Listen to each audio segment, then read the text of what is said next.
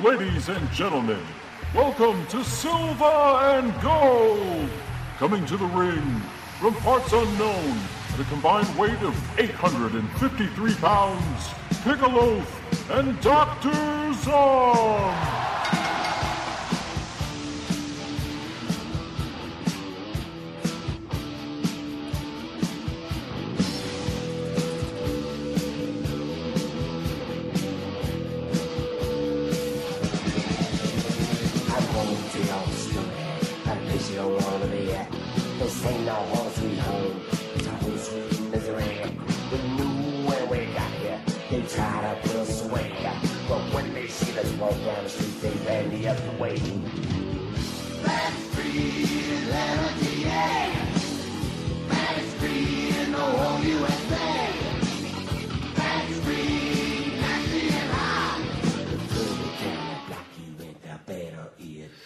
Ooh, so bad. Welcome to Silver and Gold, Daddy. I'm the loaf, and with me, Dr. Zom. Hello. He just woke up, yeah. Yeah. This week, we're doing a prison politics double feature with a review of Short Eyes from 1977 and Animal Factory from 2000. Should be interesting. Talk about some raises and butt fucking. Yeah. Zom, how are you, sir? I'm all right. I have a pen in my mouth. I just took it out. Mm-hmm. I have my mouth feels really pasty and dry, and I'm ready to go. My lips are just Nice. really gross. You need a drink of Waddies. Oh no, we'll have to do that during the break. The break? We don't take breaks. The break. Powering through. Power. How was your week? Anything exciting?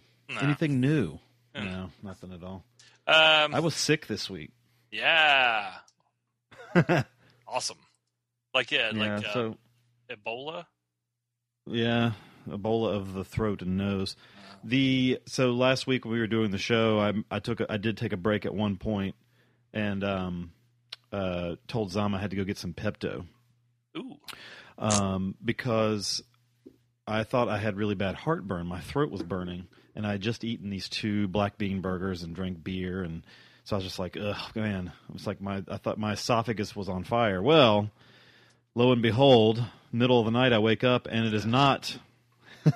It was actually a sore throat starting. So I called out of work on Sunday and watched a shitload of movies, and I thought I was better, and I went to work Monday, and by the end of the day I'm like, bah! So I called out again on Tuesday and watched a shitload more movies, and but I'm better now. Well, I mean, I still sound a little snotty, but I feel fine. So, well, that's good. At least you're maybe this will be your only sick time, and you'll be back. I'll say with what I'm doing now. Now, granted, I'm still in a crowded store, but I'm touching a lot fewer gross things. So, fingers crossed. Oh, your gross things. Yeah. So, what have you been watching this week? Well, let's see here. I watched a Michael Bay movie. Uh-oh. And then I watched something else. Now, I watched The Island, directed by Michael Bay, with the very bodacious Scarlett Johansson, Ewan McGregor, who, with as much money as he has, why doesn't he get that mole right in the middle of his forehead removed? It's not that bad, but it's kind of noticeable. Sean Bean, Steve Buscemi, which we are going to talk about Buscemi this week. It's like a Logan's Run of the Future kind of a thing. Michael Bay, you know what I'm saying. You know what I'm saying? Yeah. I've never seen that one. Oh, it's all right. I mean, it's okay. He's so stylized and everything, but Scarlett's hot, and Sean Bean's always a good baddie. I watched 1952's The Greatest Show on Earth, directed by Cecil B. DeMille. And yes, and it stars a very young Charlton Heston, a very sassy Betty Hutton and Jimmy Stewart with a lot of clown makeup on the entire time.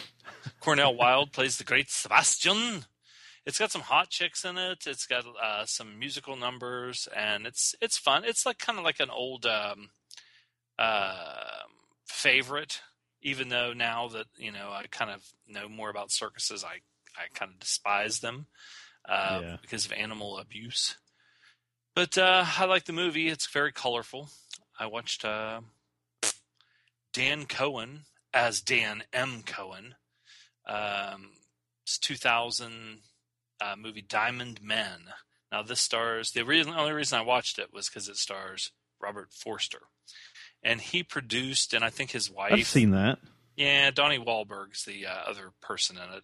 It's okay. It's nothing like that sets your world on fire, but it's on Netflix Instant. And Robert Forster, actually, his hair plugs. I mean, he kind of has his hair grown out, so his hair doesn't look bad. He's kind of got the Jackie Brown hair, which looks pretty good. But here lately, he's been like cutting it really short, and you can really see how horrible they look. I watched 2012. This is another one that was the poster on Netflix Instant is what got me to put it in my queue. And I didn't know what to expect, but it's 2012's Battleground, a.k.a. Skeleton Lake. It's written and directed by Neil McKay, a chomp. And it doesn't have anybody in it that you'd know. It's must be a low-budget, straight-to-DVD kind of a deal.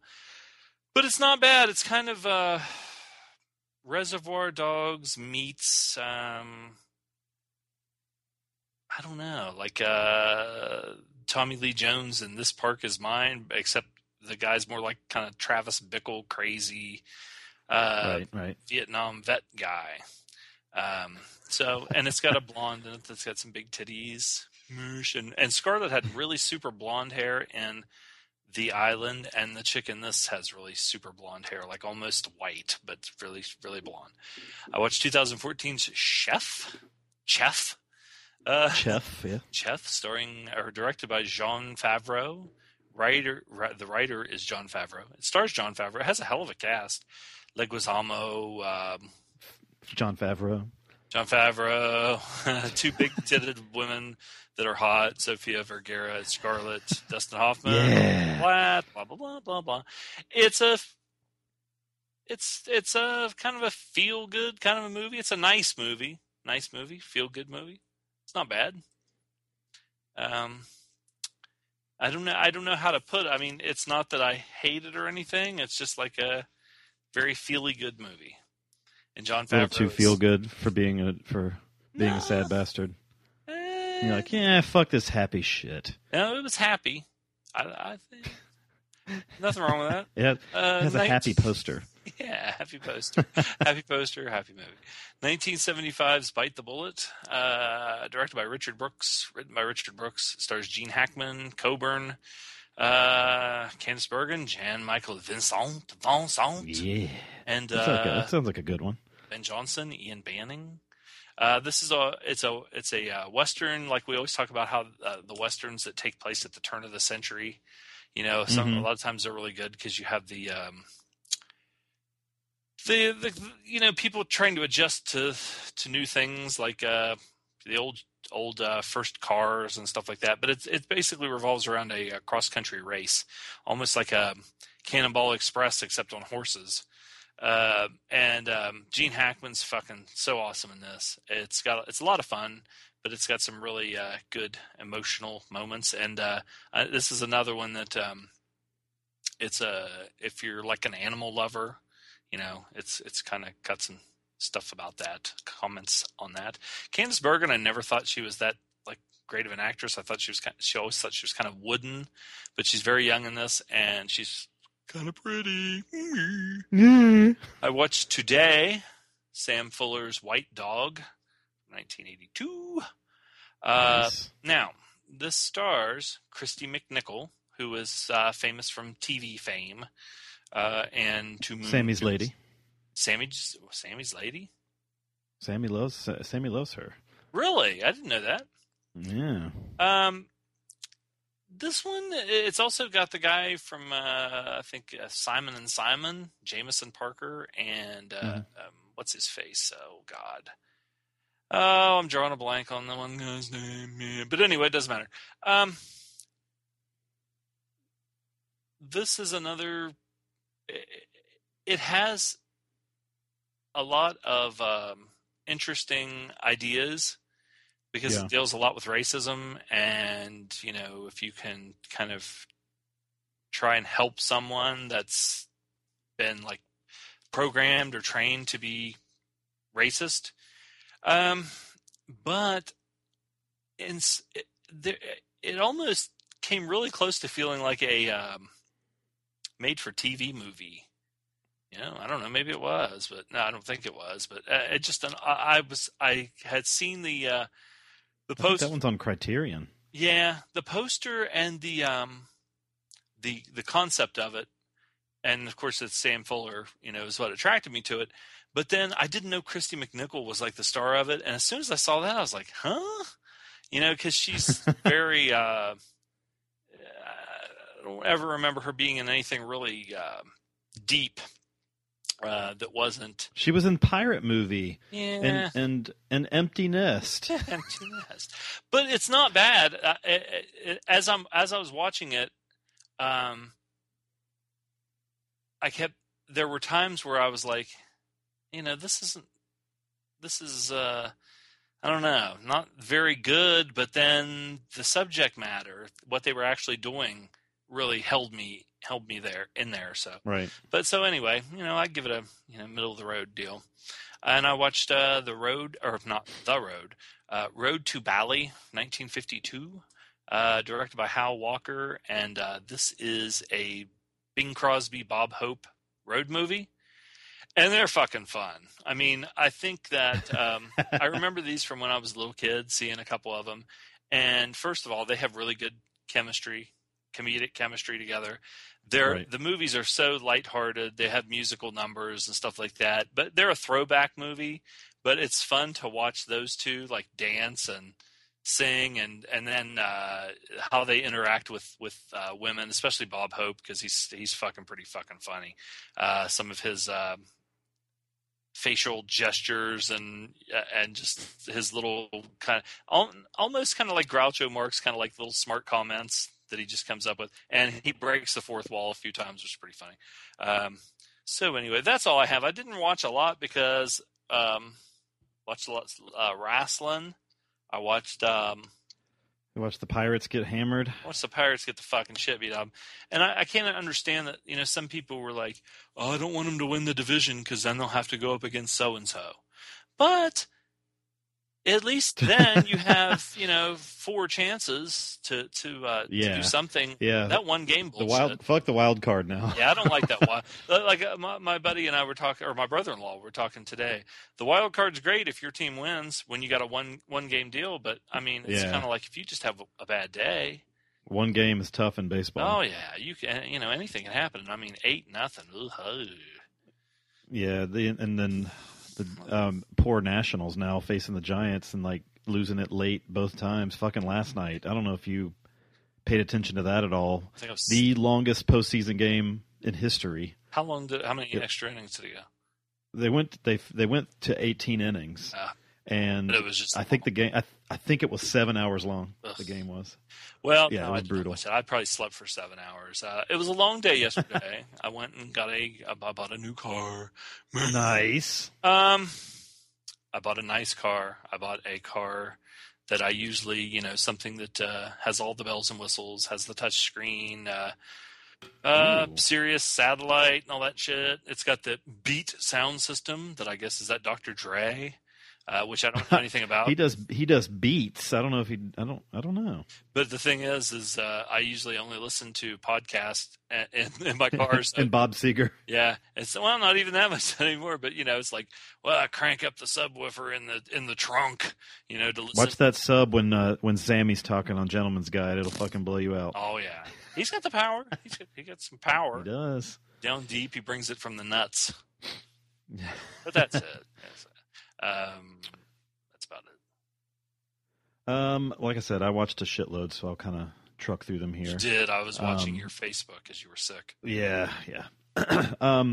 I watched Tai Guk Gi or Tai Guk Ji, The Brotherhood of War. It's a Korean drama, almost melodrama. It's two brothers, one of which gets inadvertently drafted into the South Korean army, and the other one just goes in to protect his brother because the rule was you weren't supposed to have two people of the same family going in. I have seen that. You have? Yes. It got a little, like you said, a little sappy at times, but it was good, and there was some brutal stuff in it. I liked it, but I've seen better. Let's see. I watched Rage 2014, and speaking of seeing better, almost every movie I watched this week was better than this. Is that Nicolas Cage? This is a Nicolas Cage movie, yeah. And it's like Taken, yeah. But he's not like some former secret agent. He's a former I don't know what he's supposed to be. Actor. Some kind of he was muscle for an organized crime, but now he works under the mayor or something. And the revenge stuff was kind of cool, I guess, but the whole the story was not interesting at all. And Cage cashing a check. Yeah, he didn't seem into it all that much. There was only one cagey moment, where he was saying "No, don't you die on me!" But other than that, it was just kind of eh. Oh, I feel bad for him. Let's see. I watched The Left Hand of God. Well, I started one. So Left Hand of God is a Humphrey Bogart movie, pretty late Bogart movie.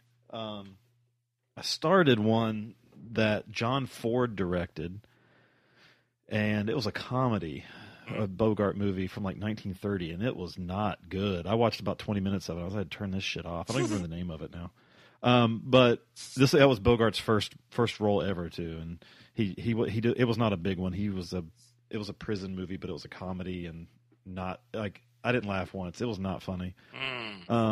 Left Hand of God is there's Bogart and funny shit in that, like Lee J. Cobb, Chinese.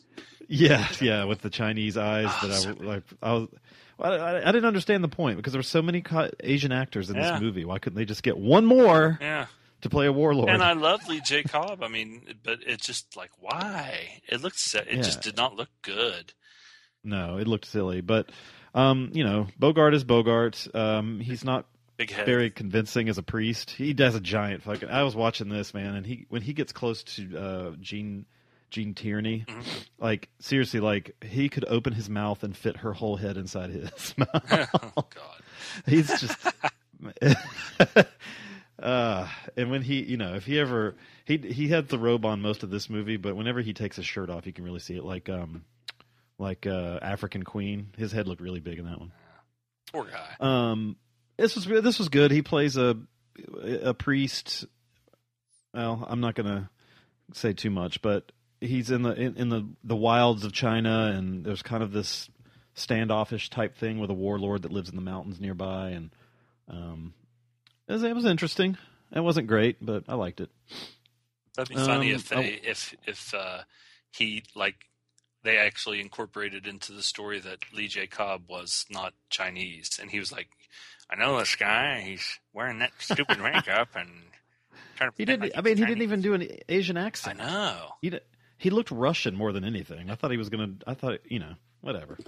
I also watched a Samuel Fuller this week. Okay. This was one of my 4 a.m. I can't sleep movies. I Shot Jesse James from 1949. Never heard of that. This is a little short Western about Robert Ford, and it's kind of the same story as the I Shot, not I Shot Jesse James, the other one, right? The assassination. Except that one is about the build-up to the assassination. The assassination happens. It's not really even an assassination. He just shot him in the back. Yeah. But it happens early on in the movie, and the rest of it is him dealing with him. He just feels guilty and disgusted at himself. And he's trying to, win over this chick that he's like, I did it for you. And she's like, now that after he did that, she's like, ugh. Yeah, well, that's kind of weird. I killed somebody for you. I shot him in the back. And it's a pretty simple movie. It's only 81 minutes long. But it's good. It's on Hulu Plus. It's like one of those Epic, or I don't know the brand, like the Criterion branch that it looks like an E instead of a C. When they Eclipse, that's what it's called, Eclipse. Let's see. I watched Filth from 2013. How was that? James McAvoy is disgusting. It's good. It's I couldn't get over Imogen or whatever her name is, Poots. I was like, come on, Imogen Coco. What Imogen Poots is her name. But anyway, that name was something else. But this is that sounds like a stupid like porno name for someone who's into scat. Yeah, with a big butthole. It was. I didn't love it. McAvoy is really good, and he is certainly the highlight of the movie. Mm-hmm. It's an Irvine Welsh story, so I mean, if you've seen Trainspotting, you got kind of the feel of what this movie is. But this is the cop side of things. He's still a drug addict. Is he like Bad Lieutenant guy? Yeah. But it has comedic stuff. Like there's a party and they all photocopy their dicks and stuff, and they have like a contest, and like the chick picks like the one she's gonna bang in the copy room. Is there any like fart jokes, fart noises, or do they talk about wrestling? No, I don't remember. Only dick jokes. And I did like the twist. There was a twist, and yeah, it's definitely a solid movie. It's worth checking out. It's on, like I said, it's on. Yeah, Netflix. That one's been hovering around on there for a while, or not for a while, but I mean, in my queue, I've just been kind of thinking about it because I didn't know what. Check it out. Now that I do, check it out. Yeah. I watched Papillon. Steve McQueen and Dustin Hoffman with his giant goo-goo goggles. God, that had to give him such a headache. Oh, it was awful. When you're wearing somebody else's glasses. Oh. And Vic Tayback again. He just is all over my life these days, I guess. Sweaty jerk. This was really good. I've had this on DVD. I bought this like 4 movie Steve McQueen set forever ago. And this is one on there, and I finally watched it. I had no idea what this was like. I didn't know. I knew it was a prison movie, and that was about it. But this was pretty cool. As I said on the Facebook group, I think Papillon is French for whip the shit out of Steve McQueen for 3 hours. We play. We. This is how old I am. My friends and I played Papillon in the backyard. Now that's kind of weird, but I guess that's all it was like we'd get put in the hole in solitary confinement. Yeah, you guards would come by and act like dicks and shit. Make us eat bugs and whatever, or not make us eat bugs. We'd eat bugs, but I just remember, I don't know if it was on TV or what, and my friend coming and saying, "Did you see that movie? Yeah, Steve McQueen. They made him like eat bugs," and we just were. I thought that was so. They would have to either cut the shit out of this movie to put it on TV, or it would have to be like a 5-hour thing with commercials. Yeah. Or like come back next week for the second one. 2-parters on Sunday night or whatever. But this is really good. High recommend if you are a Steve McQueen fan. This might be the best I've seen his acting ability. I know I said just last week. Was it last week we talked about like his range was never great? Yeah. But he was really good in this. And their teeth, whoever did the makeup in this movie did a good job. Their teeth always look disgusting and everything. And there was lots of surprising amount of boobies in it. I wonder if this was made in modern day, if McQueen and Dustin Hoffman would have been like a couple, a prison couple. Because I mean, they're in prison, and everything you ever see about prison and. No matter what, if there's no women, stuff happens. Yeah. We might talk about that today. Oh, and Dalton Trumbo did the screenplay for this. That call me. Yeah. I watched. So I've decided. I guess I'm going to do the 31 days of horror of horror. Yeah, but you got it all out of the way in like one day. I did. I've already watched about 10 of them. So, Jeez. I did on October 1st watch. October 1st was Dread Day. I think the petition makers trying to get a sequel. We're encouraging everyone to stream or buy Dread on October 1st to kind of make a point that it's still relevant. So I streamed it. I own it, but I streamed it on Netflix Instant, and it's still awesome. I love Dread.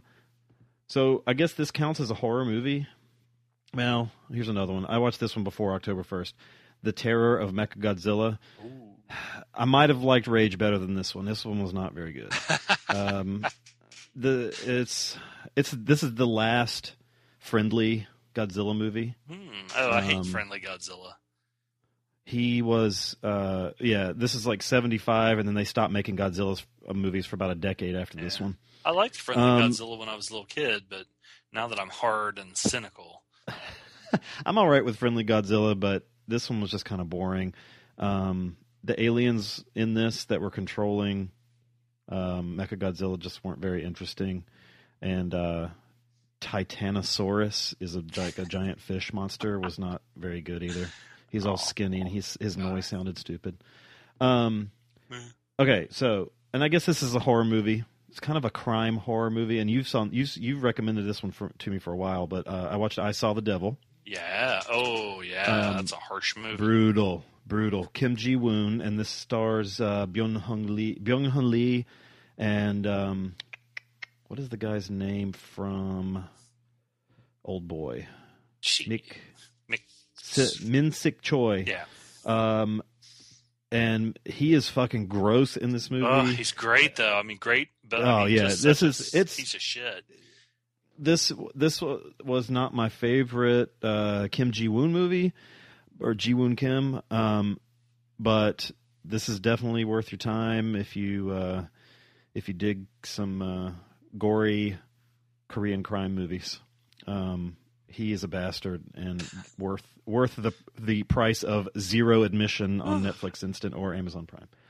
I watched Dawn of the Dead 2004 version. I'd only seen it once. I own the Blu-ray. I was not a big fan of it the first time, so I decided to rewatch it. Definitely liked it better this time, and what I could figure out is that I just compared it the entire time to the 78 version, which is one of my favorites. I like this fine this time. I'd say probably like a 7.5. If you haven't seen it, it's worth checking out. It stands on its own. Really, the biggest similarity between the two movies is the fact that they're just in a shopping mall for the most part of it. But it's almost a unique story other than that. So, I watched Santo contra los Zombies, Santo movie, Santo versus the Zombies. Not the best Santo movie. Kind of a recycled storyline where, they did this a lot, and if it works for you, it works. But evil scientist underground, and he's controlling some sort of monsters who inevitably take the place or something of a wrestler he's supposed to wrestle against. There's a lot of filler in this one. It's only 85 minutes, and I think they had 3 wrestling matches in it and a dance sequence. It was all right. It was black and white, which helps, but not the best Santo movie. Netflix Instant, I watched House, 1986. William Catt and George Wendt and Richard Mole. William Catt he plays a writer who is going to stay at his recently deceased aunt's house. She has committed suicide by hanging herself, and he's going to stay there. And his son has disappeared at some point in the pool there, and the house he believes is haunted. And it's kind of a dark comedy.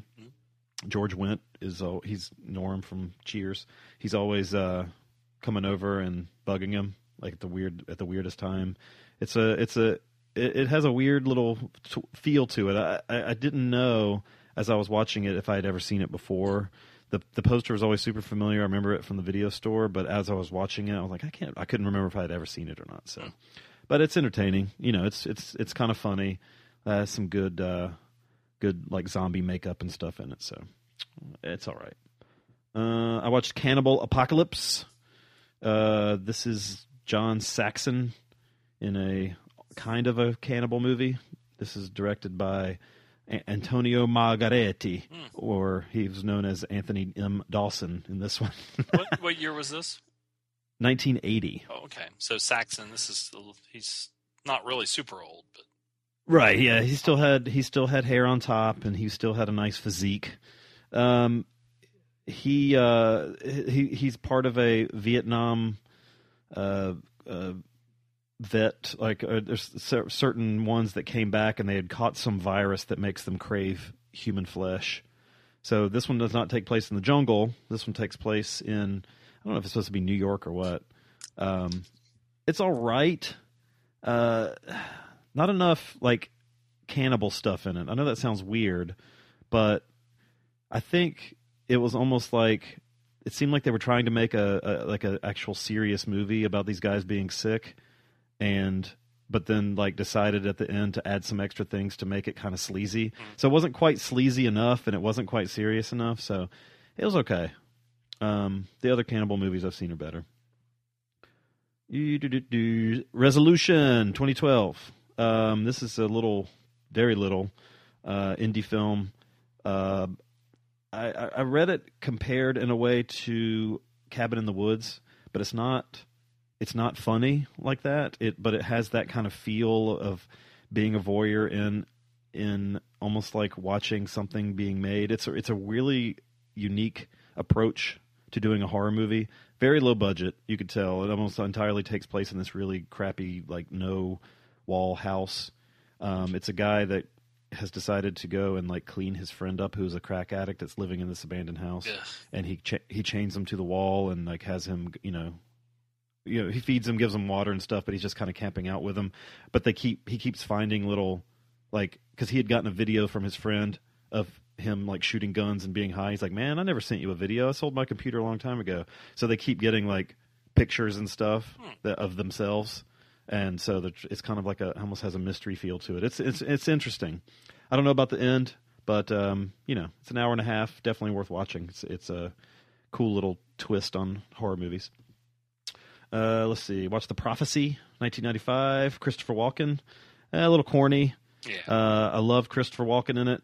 Viggo Mortensen was really like, gross there's as parts Satan. in it that are kind of tongue in cheek, like kind of you don't know if they're being like if it's a comedy or like when Walken's dealing with the one chick that hangs out with him and yeah.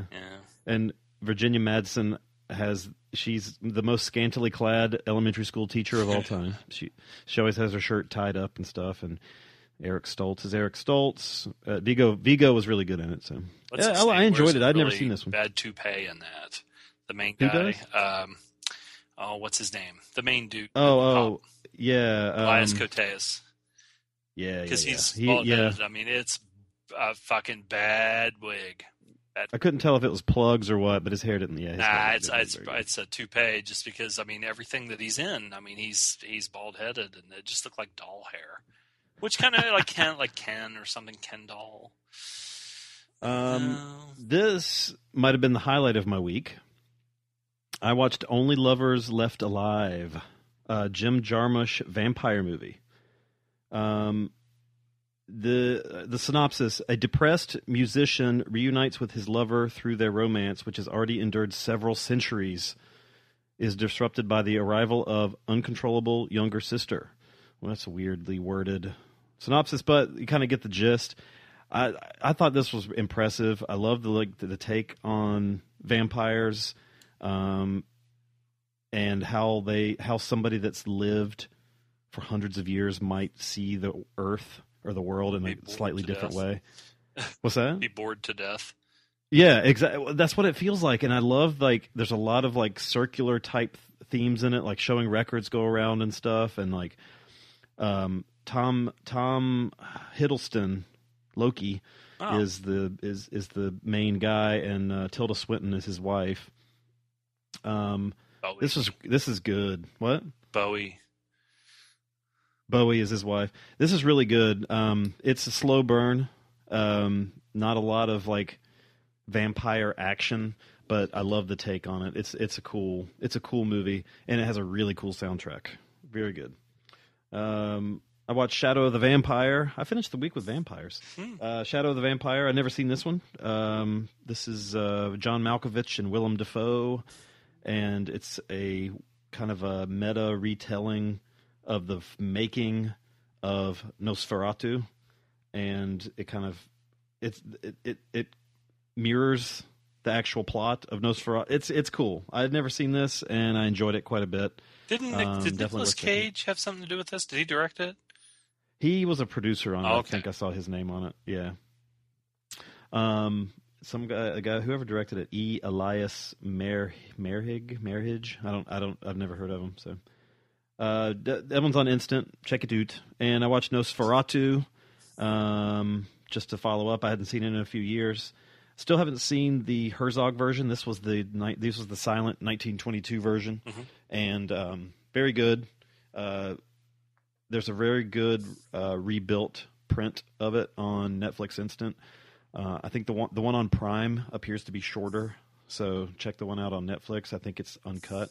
They rebuilt it in like 2005 or so from several different prints, and redid all the title cards. And the music is the original music performed by some German Philharmonic. So very cool if you haven't seen that one. And then this morning, before I watched the movies for the show, finally, I watched White Zombie. I kind of halfway paid attention to this one, because I was working on computer shit. But Bela Lugosi is I guess he's a witch doctor, and he kind of hypnotizes people, and he has a zombie horde down in the West Indies, and he is wooing this woman away from her husband, from her fiance. They're down there to get married. And some really cool visuals in it. Bela Lugosi looked great, but he still kind of did his Dracula thing. And the highlight for me, I mentioned it on the group, was probably when they show all the zombies kind of turning the big giant crank on this thing that crushes sugarcane, and the noise that it made was just this grinding, like wailing squeak noise. It sounded bad, but I liked it a lot.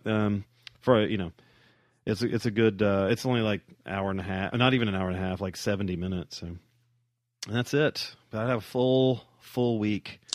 You're full. I'm full of it. So we'll see if I can keep up the horror movies. I'm having fun. I bookmarked a lot, and I haven't watched any in a while. So. But that's it. So why don't we take a break, and we can come back and talk about... We'll just go in chronological order. We'll come back with a review of Short Eyes right after this.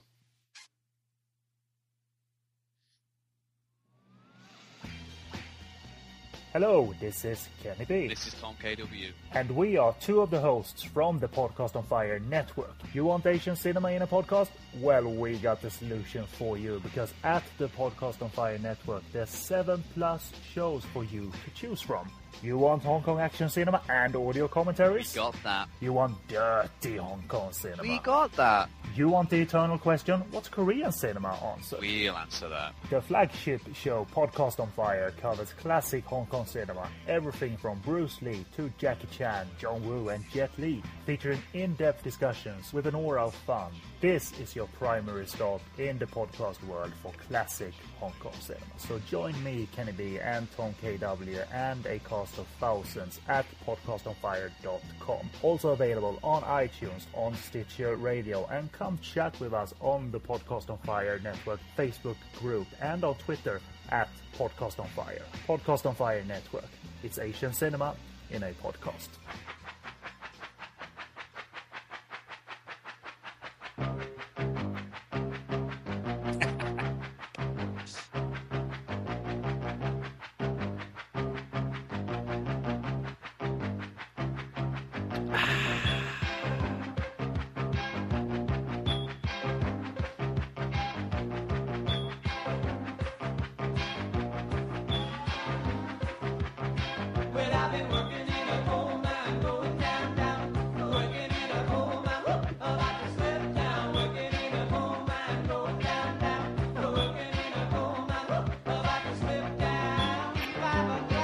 Not sure where the prison part of that one is, but thank you, Blake, for the song.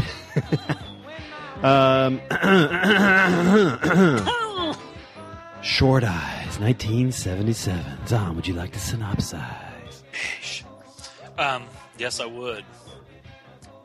Uh-oh. Child molester sent to prison finds that criminals exact harsher justice than society. Yes, directed by Robert M. Young. This, now I've never heard of Robert M. Young. This is a play, or was a play, written by a gentleman named Miguel Pinheiro. Now, Miguel Pinheiro, he did some other stuff. He wrote the Breathless remake with Richard Gere. But this was something he wrote while actually in prison, which is kind of interesting. Kind of inspired by his experiences in the legendary Sing Sing prison from when he was there in the early 70s for robbery or something to that effect. Pokey. But this, the synopsis, talks about, a child molester and dealing with justice in prison. I thought it was going to be exploitative like that, but it ends up being almost like a slice of life of prison life with a lot of guys with this guy coming through. Now I really dig the intro to this movie, and it sets up the stage nicely with just showing you this prison environment. And the name of the prison is the Tomb, I think. Yeah, the Tombs. Yeah, the Tombs. And yeah, it does not look like a fun place to be. No, it does not. Paint falling off the walls and the way they're like the guys are almost stacked up like animals because there's some parts in it where guys will be talking through their cells and like there's no privacy. It shows two guys just like laying, and I guess there was only bars separating. They're almost back to back, but in different cells. They talk to each other like on different levels. Like guy just like is looking down, and I guess he can see the person he's talking to. It's just wide open, just bars everywhere. You have to poop out in the open. Yeah, the toilets are just right. I mean, they have a common area where a lot of the movie takes place. This kind of, I thought it was the cafeteria at first, but they just kind of hang out there. They don't eat there. And they all have their own, every race has their own table. The blacks have a table, and the Hispanics have a table, and the whites have a table. Not a huge population that we see, because we don't see them going out in the yard and all that stuff. We only see this one cell block, maybe 20 guys total. Yeah, I'd want to go out in the yard. Yeah. Go lift some weights, play some ball. Gotta go out, get some sunshine. Ain't no sunshine. Now, you know what? Go ahead. Let me tell you something. But the random shots at the beginning with the dudes in their cells reading, some of them praying. There's the roll call going on in the background. There's a Curtis Mayfield song playing, and Curtis Mayfield, he acts in this movie. His name's Pappy, I think, right? And I gotta look that up. Yeah, he really stretches his acting chops. Yeah, it was Pappy. Pappy, and I mean, whatever. It's not a huge part, but he did the whole soundtrack. It has a cool soundtrack. But it's a nice setting of the table initially, and then we start to get into, and see, I thought when I first read the synopsis that it was going to be, here comes the fresh meat, child molester guy, and he's just going to get it fucked over for the entire movie.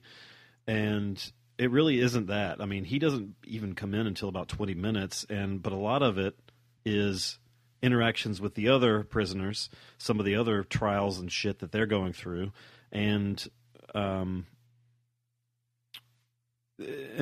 particular gentleman by the name of Juan, who does actually get to know the guy accused of being with the short eyes, or is that the right way to use that term? You're with the short eyes, but there's a guy right at the beginning. Now, I didn't catch a lot of people's names in this, but this one guy that's pretty horrifying. He just walks around like just demanding shit from everybody, and this line that he says at the beginning to this one guy, I don't know if he said it to the guy named Cupcakes or not, but Man, that cupcakes, he's basically, he sure is hot. Everybody wants about cupcakes. Yeah, well, you's a fine motherfucker, Cupcakes. Cupcakes. Poor Cupcakes. But I don't know what the commissary is. I guess when you do certain work, you get like points, and you can go get shit out of the like store in the place, maybe buy cigarettes or whatever. And this guy is just every week taking payments from people, 2 packs of cigarettes or whatever. Everybody keeps paying him money, and he just carries around this like knife or this shiv or whatever he has. But I guess it was the Cupcakes at the beginning when he says like he almost pokes his foot through the goddamn bars. And he's like, he asks for his 2 packs. He doesn't have it, and he's like, if you don't get commissary this week, there's either going to be dead on my knife or shit on my dick. Yeah, it's like, Jesus Christ. Yeah. But he's Maybe pretty. That's what Will and Sammy said. Well, and you know what it reminded me of, and I kind of wonder if it had some inspiration from. But did you ever watch the show Oz? Yeah. Yeah, I watched so the Oz whole had a thing. Yeah, Oz had a similar kind of dynamic to They this, called and I that know the that's kind of. shoe. Remember, they'd be like What's that? going to the shoe. Yeah. But like they had in that one, it was Tobias, I think, was the nerdy guy's name that comes in. Yeah. And, the big white guy that gave him a hard fucking time, and then you have the Muslim like spiritual leader. Adebisi was in there. Oh god, Adebisi is fucking horrifying. And then that the guy from Law and Order SVU, Chris Maloney, was Tobias or whatever his name's ended up being his lover. Yeah, Or like a couple. Yeah. That was an interesting show, but this had that kind of feeling.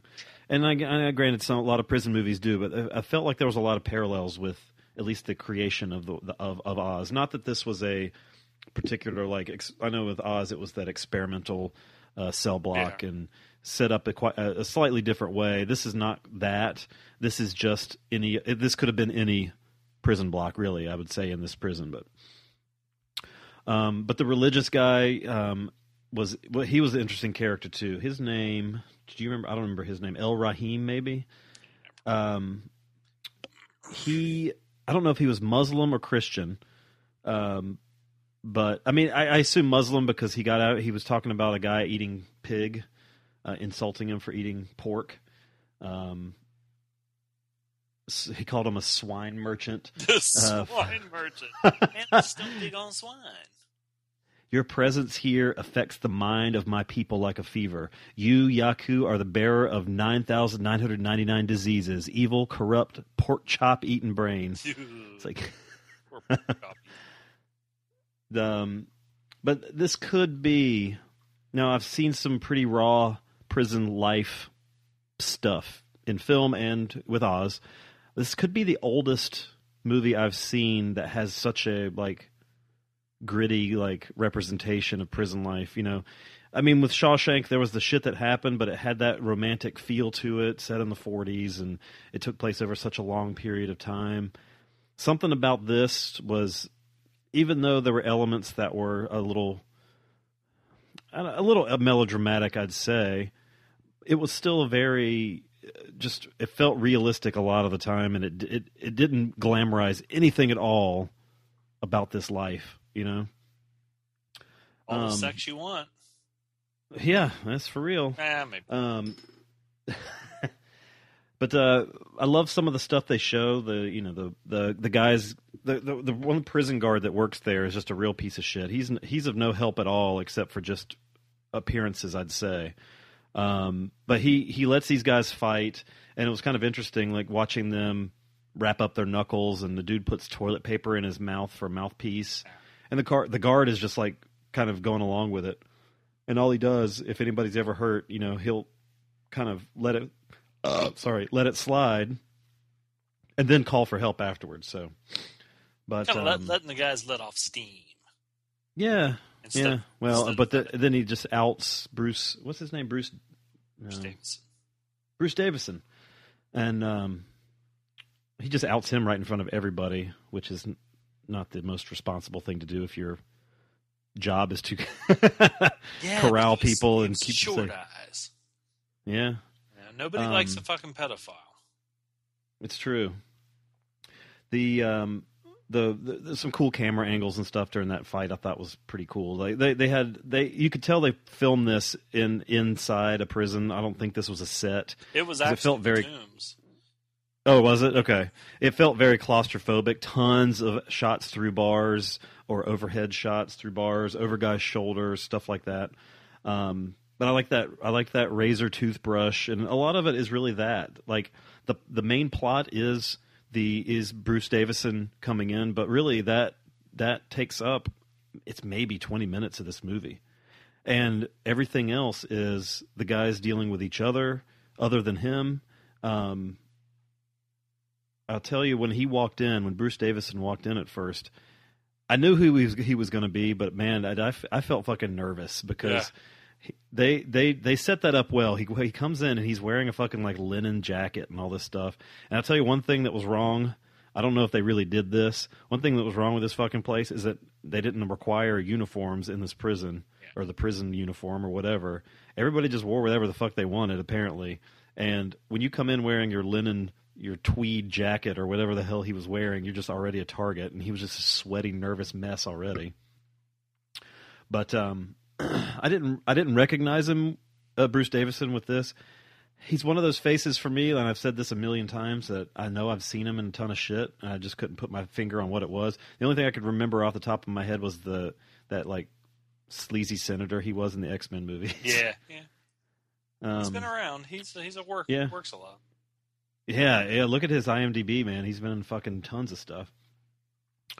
But the guard comes in, and I thought it was just going to be like a warning to stay out of trouble, but like he just fucking threatens him in front of everybody, and immediately, like, he'd almost made a friend, and immediately everybody turns on Clark. That's Davison's name, and this is one of those things.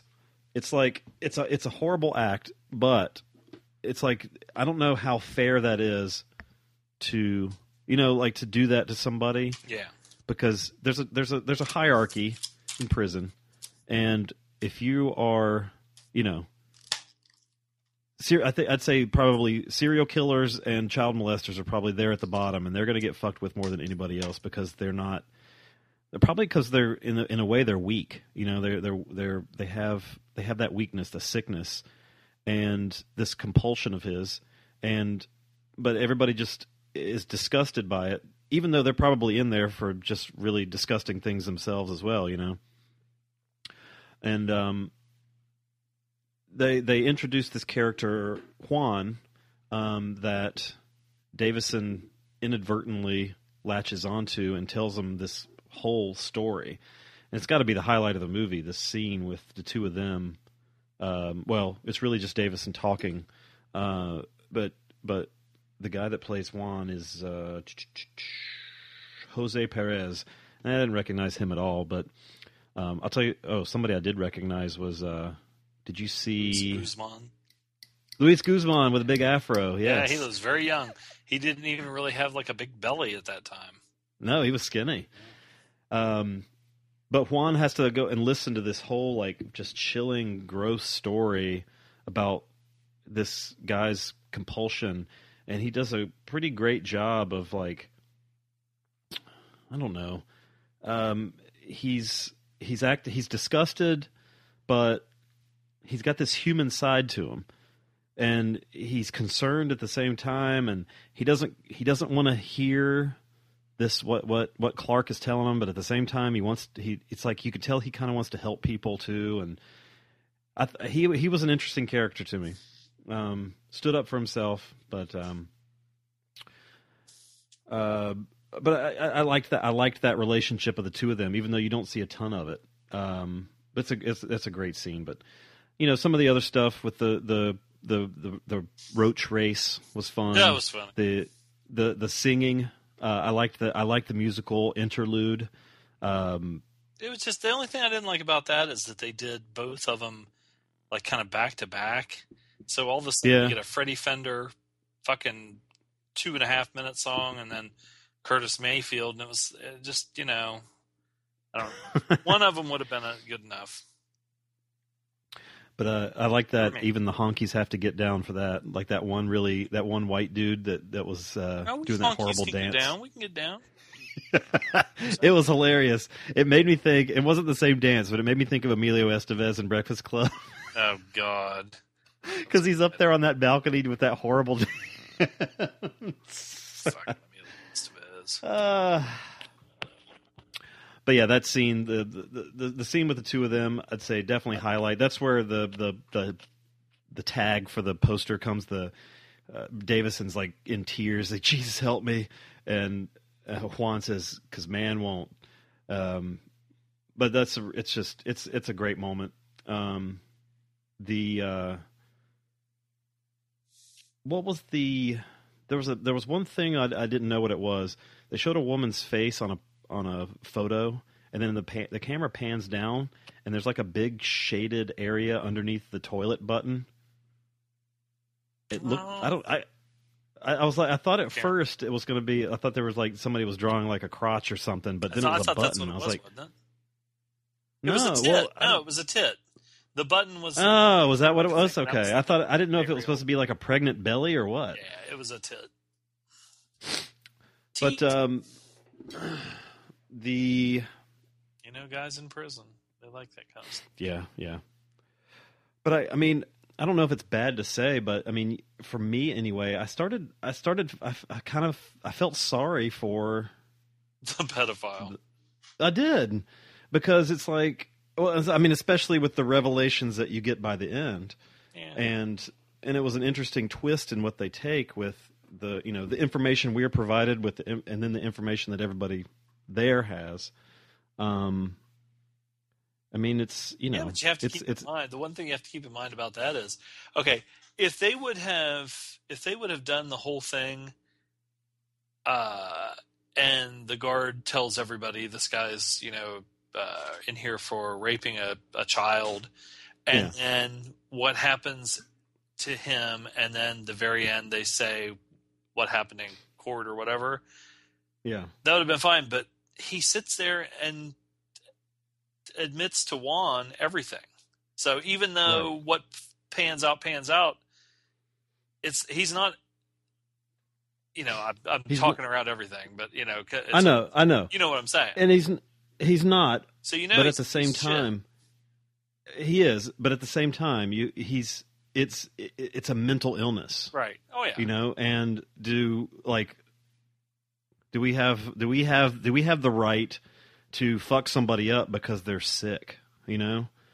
It's like shooting somebody for money is one thing, but this is something that he can't control it. Yeah. And I saw a documentary about, I guess they have a prison. It's somewhere out west. I don't know if it's Arizona or where it is. And it was a documentary. I think it was the Louis Theroux documentary. And all it is sexual offenders and pedophiles and stuff like that.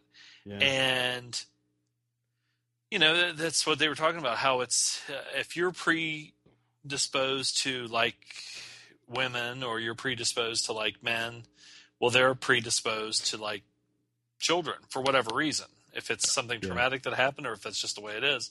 But their thing was, okay, what if we put them just kind of like on an island, all of them on an island, so then they can't hurt any more kids. There were some of them that were in there, and they, I think, were like had the ability to get out, but they didn't, because they didn't even like how they were. They knew they couldn't control themselves or stop themselves or whatever.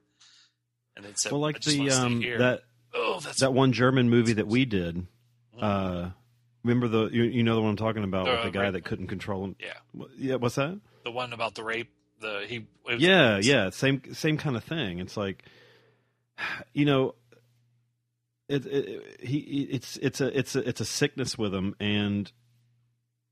but at the same time, I'll say the the balance was kept well in the movie in keeping, I would go one direction and kind of feel sympathetic for this character, there for a disgusting thing. But, like I said, these other guys are already doing disgusting things to each other in prison, cutting each other, stabbing each other and shit like that, just totally bullying, but probably in there for, horrendous things themselves. But then at the same time, he was like, I couldn't do this because of this, and he was completely selfish about it, like knowing that he had a problem but not acting on it, which then you're like, well, fuck that, it's a problem, then fucking do something about it and don't be a coward. But then it was a nice balance, and it made you think. I like that. That's really about all I have to say. Do you want to fill in anything here? Well, I think I'd heard about this, but I'd never seen it. And is that guy the guy that was? Oh, I'm looking at somebody else. Nah, the picture looks like the guy from Oz, but it's not. When I started watching this, I was kind of like you. The prison genre movie, it's become kind of not cliche, but kind of dime a dozen. You know what's going to happen. There's going to be an innocent guy or not an innocent guy, but there's going to be a guy that's a weaker guy, and they're going to prey on him. They're going to have the races split up, and you can pretty much do them by the numbers. Somebody's going to get fucked or threaten to fuck, and with lots of violence and everything.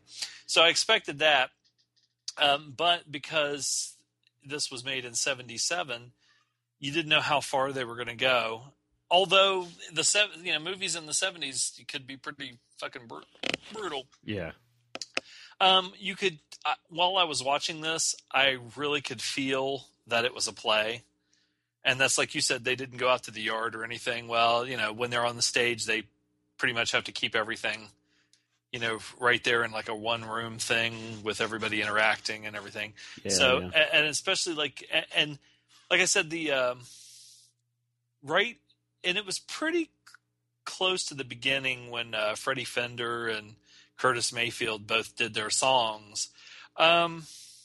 I don't know. I would have rather, like I said, I guess they had at this time, Freddie Fender was like really big, kind of a crossover singer, pop and country singer.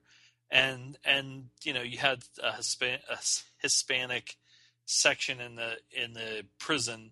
So, you kind of had him representing with his big fucking, I don't know, he had kind of like a big fro kind of a looking hair.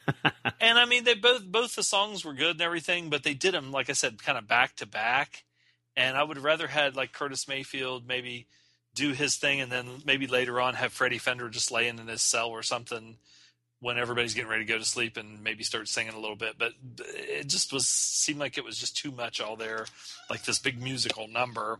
If they had all started dancing, it would have been funny. Like choreographed, doing like high kicks and everything. That would have been funny.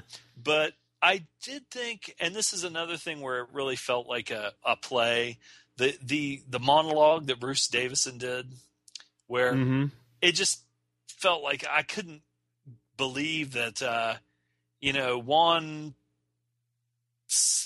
kind of did a deal where he went out of his way to talk to the guy. But then, I mean, all he said just was one little thing, and Bruce Davison starts telling him all of this shit, just tells him everything. And I could see that working on a stage, but in a movie, it felt kind of like a melodramatic kind of a I don't know. It did, and some of the stuff in it did feel that way, and you could tell that it's adapted from a stage performance in the limited space and that sort of monologue type stuff. But like I said, for me anyway, that scene was still a really good one. Now the guy that played Cupcakes, apparently, I read this on Imbada, he got arrested for murder 8 months after this was released, and he got killed in prison. He got murdered in prison. So anyway, everybody love cupcakes. It's you cupcakes. Now the thing that's one thing that we were talking about with Clark. Okay, well, now the one thing about the child molester thing is, children are so innocent. They're such easy prey. They are. It's just a horrible, awful thing, and that kind of stuff fucks them up for life. A lot of probably every time. But then you also turn around and you see these guys preying on each other in a almost the same way, a rapey kind of a thing, where they will try and if you don't stand up for them, like Cupcakes. I mean, he's this guy probably. He's a good-looking young guy, and they're all like, "Man, I want to fuck you, Cupcakes." But then it's weird because it's like some of them are like, they don't want to rape him. They want like Cupcakes as their girlfriend. But then and the one book I have where they say, in prison, in a society where there are no women, men will make their own women and all this and that. That's kind of odd. But I will say this makes me not want to go to prison. It's a deterrent. Yeah. These guys they're poor. They probably, a lot of them maybe have had somebody like Clark that has abused them or taken advantage of them when they were a kid or whatever. But they're all, it's like a Shark Tank or a cage full of pit bulls or something like that, where they can be friendly to each other and they can be actually even nice and have like a little community, and they play cards and do all this and that. But it just takes one little thing of disrespect, and a lot of them are either sociopaths. Some of them probably have mental illness and whatever, and it's just that macho thing where you have to step up. And but I thought it was good, but it just really did have that an adapted stage play kind of a thing, and some of the stuff that they did that would have worked on the stage felt forced here. Okay, but it just I did. I'm like you. I kind of my empathy thing kind of went. It does back and forth with him. Yeah, it makes it feel weird because he is a fucking scummy person, but watching any creature that's just vulnerable and weak, in some people you'd be like, you feel sorry for him. You're kind of like, oh God, this would be so awful, because you put yourself in their shoes and you're sitting there thinking, he wasn't, and he was remorseful too. Yeah. He wasn't sitting there wringing his hands like, I'll do it again. Yeah, that would have definitely got him fucking killed. But it was all right. I'm glad I watched it. I like I said, I think for some reason I might have just heard about the play or something, but the poster and everything, is it's one of those things where you're like, oh God, what's this going to be? Jesus help me. Very evocative. That fucking razor toothbrush is pretty, and it happens. You get two of those. Yeah. How about we have a razor toothbrush in the next movie too, which is pretty cool. Well, I will say this, that if this was made today, it would go. I think it would go more along the lines of the cliche prison movie where some people, they would show some really graphic stuff. For shock value, like Andy Dufresne getting fucked by the sisters and shit like that. And it would be plot. Almost the whole thing would be the Clark plot too.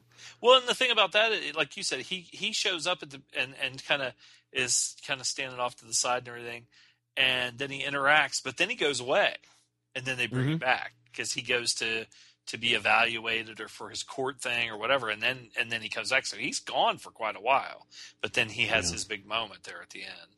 But I mean, there was some good acting in this, and I figure there's some of these guys aren't like professionally trained. But it gives it that really gritty feel. It was, and that was what I probably liked best about it. And we can actually rate it here if you're ready. I would give this like a 6.75. It didn't really knock me out.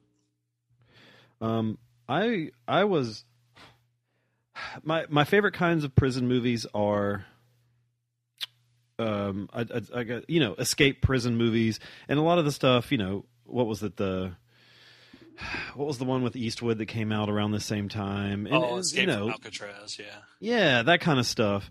Shawshank, which is fantastic. But, the ones like this, didn't we did that other one with Brian Cox, too. Didn't we do that on the show? Yeah. Yeah.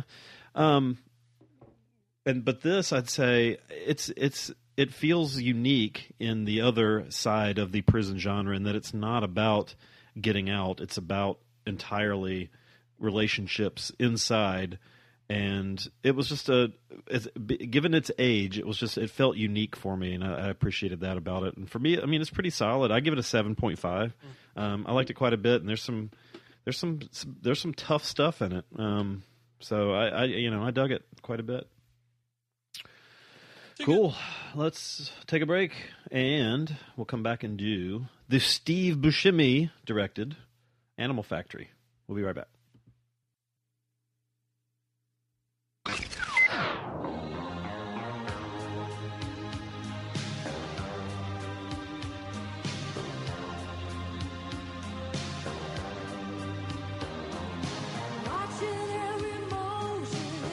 Do you find yourself looking for a different type of genre podcast? Do you find yourself on the weekends wondering when you will find that one film that might change your life? Well, then maybe you should check out The Gentleman's Guide to Midnight Cinema with your host Big Willie and the Samurai. Bringing class to the trash since 1977 and rocking the house. You can find The Gentleman at ggtmc.com.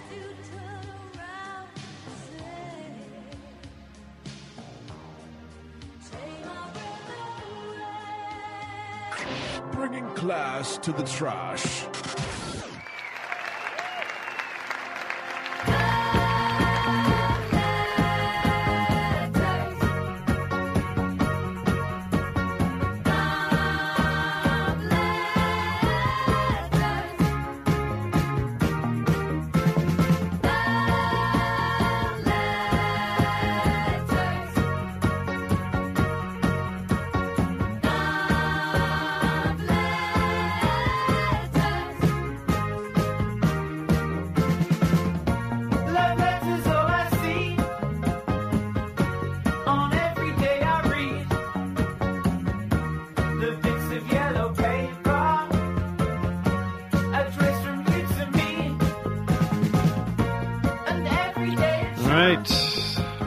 Animal Factory. Matsuzaka was very excited to get a choice in of a song today, by the way. Animal Factory, 2000. A young man goes to prison, and a tough, older convict takes him under his wing as a mentor. Directed by Steve Buscemi. Starring Edward Furlong of Terminator 2 fame. Willem Dafoe. A better-haired Danny Trejo. Seymour Cassell appears in there. Tom Arnold appears in there, being gross. Lots of faces show up in here, and then we get Jan the actress, Mickey Rourke. Zom, what did you think of Animal Factory? Had you seen this before? Yes, I've seen it quite a few times. Okay. When it came out originally on, I don't know if I have it on VHS or DVD. I can't remember. But I saw it, and I just, it was one of those movies that even though I know it didn't get released in the theater around here. I've never even heard of it, so I don't know that it ever came out around here either. Prison movie. I like Dafoe. I like Mickey Rourke, and Edward Bunker, the guy that wrote it, was the guy that played. He was one of the Reservoir Dog guys at the beginning at the table. Papa Don't Preach. When she started that proper don't preach phase, I tuned out. He was in prison, actually, in real life, I think in San Quentin, and he was in there with Danny Trejo, who liked to rob places with a hand grenade back in the day and do a lot of heroin. Why is it now? Danny Trejo has long hair, but why is it he always looks so weird to me with a full head of hair? Like when it's not like really slicked back, he looks. I don't know, when his hair's kind of big on top, he looks weird. He, if you get a chance, watch his bio documentary called Champion. It's really good because it talks. He actually goes back to the prison he was in and talks about it and talks about when he was younger and his I think it was his uncle that he really looked up to, almost like a brother or a father or whatever. He was his hero, and he was a heroin addict, and then he kind of fell into it because his uncle was doing it, or cousin, and like I said, it was funny because he said you go rob these places, and you think somebody go and rob a place, they'd pull a gun out, and he had a hand grenade, and he would go into places and say, give me all the money or I'll blow this place up or whatever. Which is kind of funny. And I guess Trejo and Edward Bunker actually knew each other in prison, and Bunker was they said something like he was like a planner. He would plan robberies for people and sell them the plan. He would like, if he knew where a bank was or whatever, he'd say, okay, you do this, this, this, this, and this. It's going to take this much time for the cops to get here. And he would write out the whole plan, and he would sell the plan to people. So that's how he kind of knew Andrew Trejo. Andrew Trejo. But now, Daniel Trejo. Also, Edward Furlong, this is before, I guess it was probably during when he was starting to spiral out of control. Yeah. He didn't look bad yet. Yeah. But the thing about him is, like, I saw him in a couple of Uwe Boll movies here recently, and he still is, he's a good actor. Is he a drunk or what? Is he? I don't know what his thing is, honestly. He, went from being, like Shia LaDouche is a comparable guy where they both started out young and they got a lot of work. But Shia LaDouche must give way better blowjobs, and I think Edward Furlong must like to drink a lot, and maybe do drugs. Furlong gained a lot of weight too, which doesn't help. He doesn't look. He's losing his boyish looks. Which, I mean, my God, how old's the guy now? But I don't know, but fuck, he's supposed to be 21 in this, and he's got a damn baby voice, big time. He's very good in this. This, like I said, I've watched this several times. This one, I just like the. There's the violence and stuff, and some of the scummy stuff in prison, but it's more. I like that there's more to it. It's like Defoe plays Earl. I kept thinking they were saying Earl Copeland, but I guess it's Earl Copen. He's kind of the guy. He works for the, I guess, the commandant of the prison. He's like his secretary and everything. So he kind of has his fingers in all the pies. He's not a sympathetic character. He sort of is.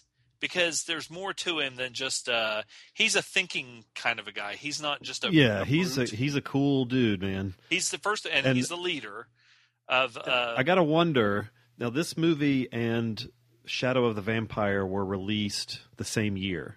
I wonder if he went with the shaved head in this because he had his head. I don't know. I assume he had his head shaved for Shadow of the Vampire. I don't know if they just put a bald cap on him or what. But they were released the same year. Yeah. So I'm wondering if he just went bald in this one. For that reason. It works. I mean, because well, first of all, they just like a lot of other prison movies, they talk about the different race factions, and you stick with your own. And they mentioned the Brotherhood several times, so I'm thinking they're talking about Aryan Brotherhood. Because of course Defoe and his crew are the white guys, the Peckerwoods, as they call them. Well, except Trejo hangs out with them. I don't know if he's hanging out with the Aryans. Well, some of them. There's a there's nothing that's 100%. Like the Mexicans will, like the guy in Short Eyes, I think, was saying, he was giving Clark the lowdown, and he was saying, okay, all the whites keep your table separate, right? Mexicans Yeah, but then there's a crossover because when, like, you wouldn't. Even in some of the other prison movies, you don't hang out, you don't socialize with some of these guys. But when it comes to business, like selling them drugs or stuff like that, yeah, there's a crossover there a little bit, and the Hispanics are more like the blacks hate the whites hate the blacks. The Hispanics are kind of in the middle, so they can go either way. The Hispanics always seem to hate the blacks more in these movies. And they're kind of neutral with the whites. So Trejo, like you said, and not only that, but I mean he's in the movie and he was actually there, so they're gonna have him do a little bit more anyway, just because who it is. Now, Ron is Edward Furlong, Ron Decker, and I guess this is kind of something that speaks to even today.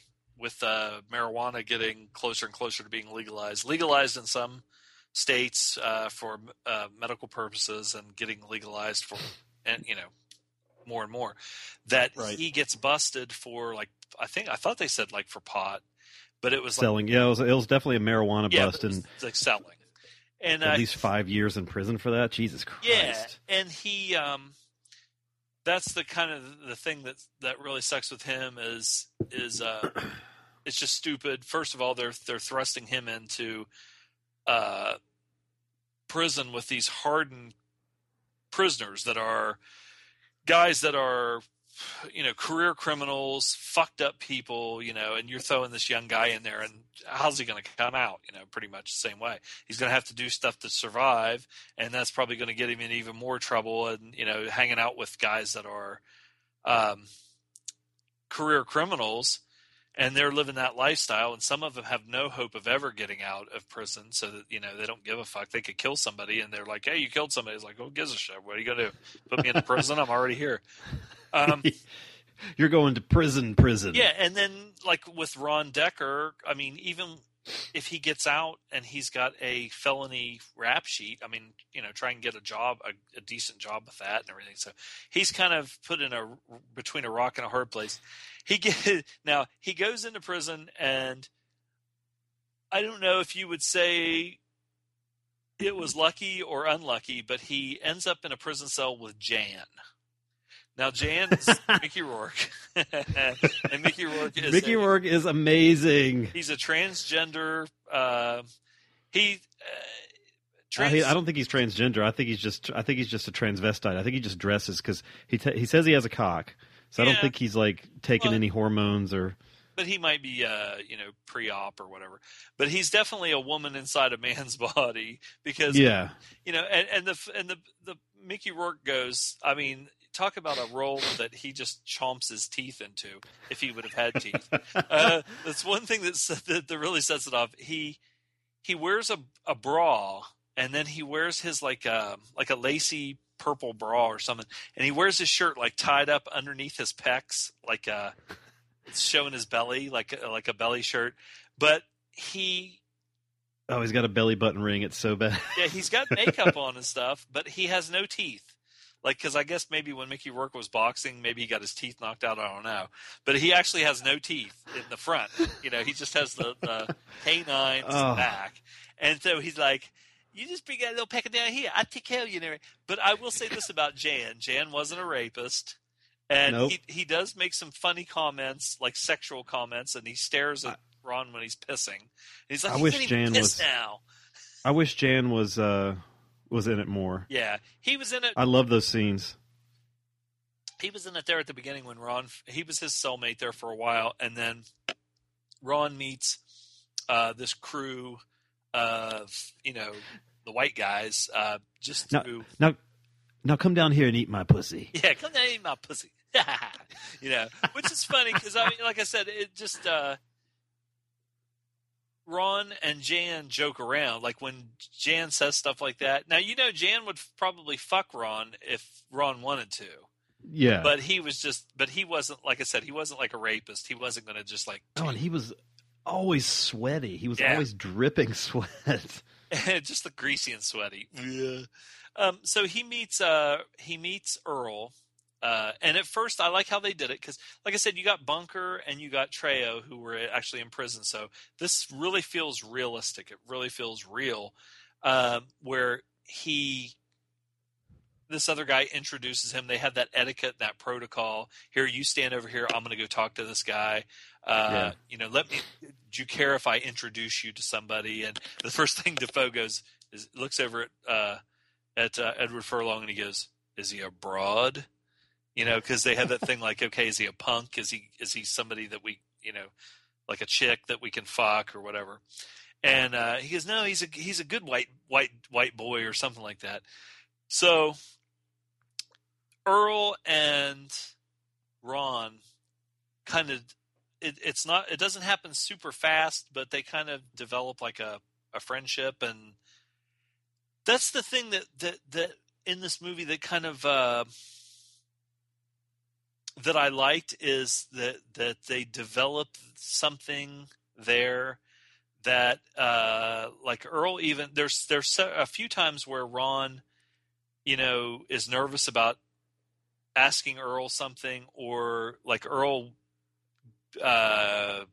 gets it set up so Ron will get moved out of Jan's cell and into his cell. And Ron's like, I don't know if I want to do it because he's thinking, God, everybody here. He even says this. Everybody here looks at me like he's a piece of meat, and they're all sharks. Even everybody, because he's young. He's a young, good-looking young guy and everything, and they're either looking at him how they can abuse him, how they can fuck him, how they can, just he's the weak. It's Shark Tank, and he's like a guppy. So, and that's the thing. They always call them, the new guy's fish, and they're in a Shark Tank and, hey, new fish. So, but Earl even tells him, he says, if I, and they don't sugarcoat it. He tells Ron, he says,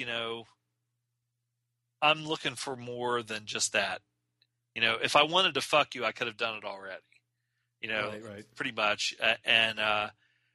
Like I said, Earl seems like, even his buddies are all kind of like macho or rednecks or whatever, or just kind of poor guys that they're just into their drugs and into their prison life. Whereas Earl seems like he's a really like kind of an intelligent guy. He's got plans. He's thinking about this and that and how he can use his job in the office of the warden or whatever to get things done. They have a drug, selling drugs and moving drugs around, doing drugs, and everything revolves around drugs. And you have to go through him.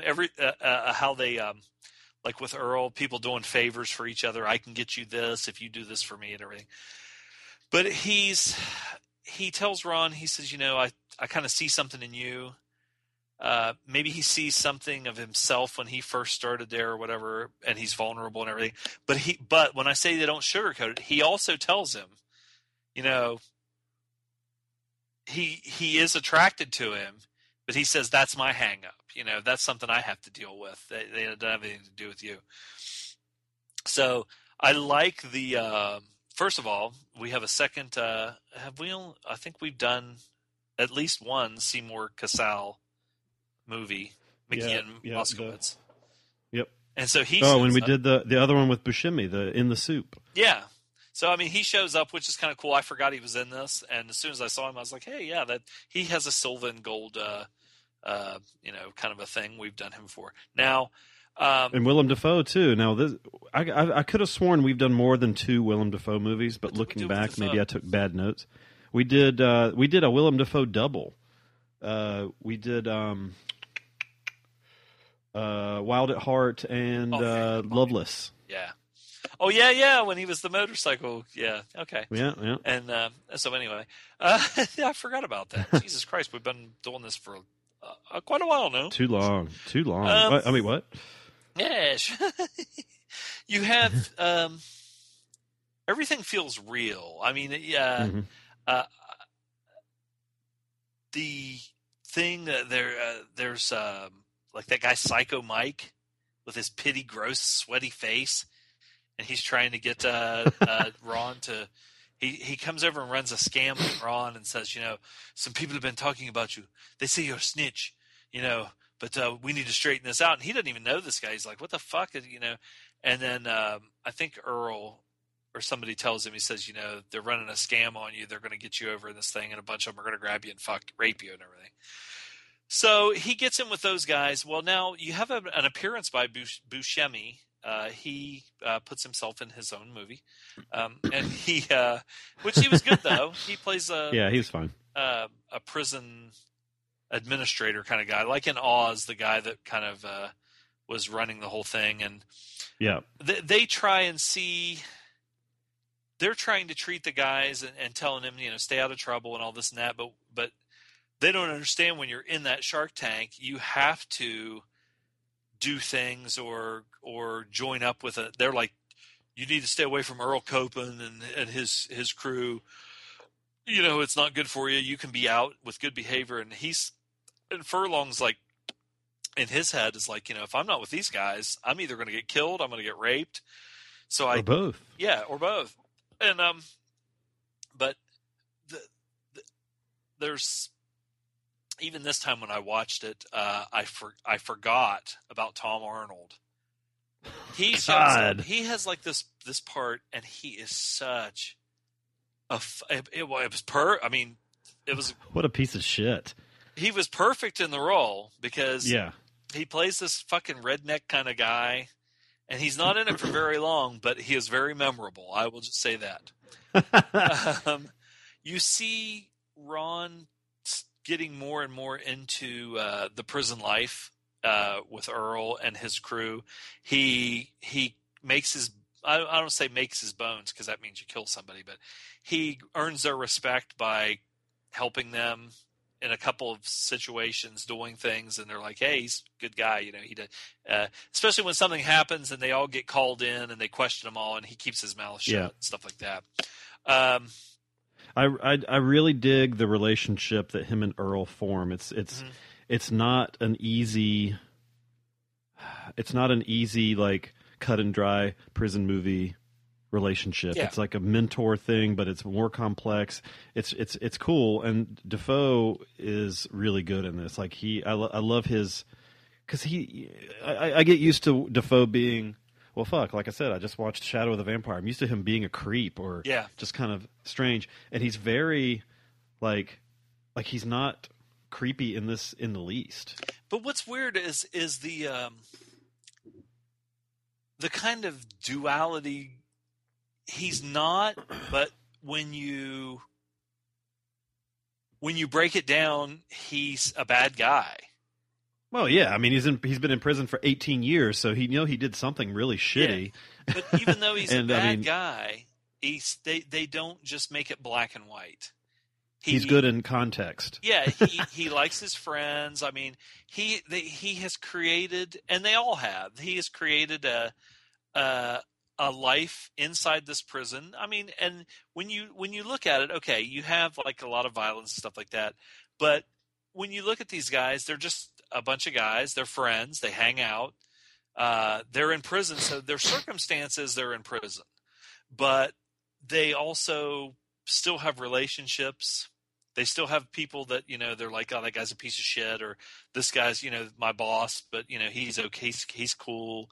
And everything kind of runs, like even the Seymour Cassel character, he's not a real super hard ass.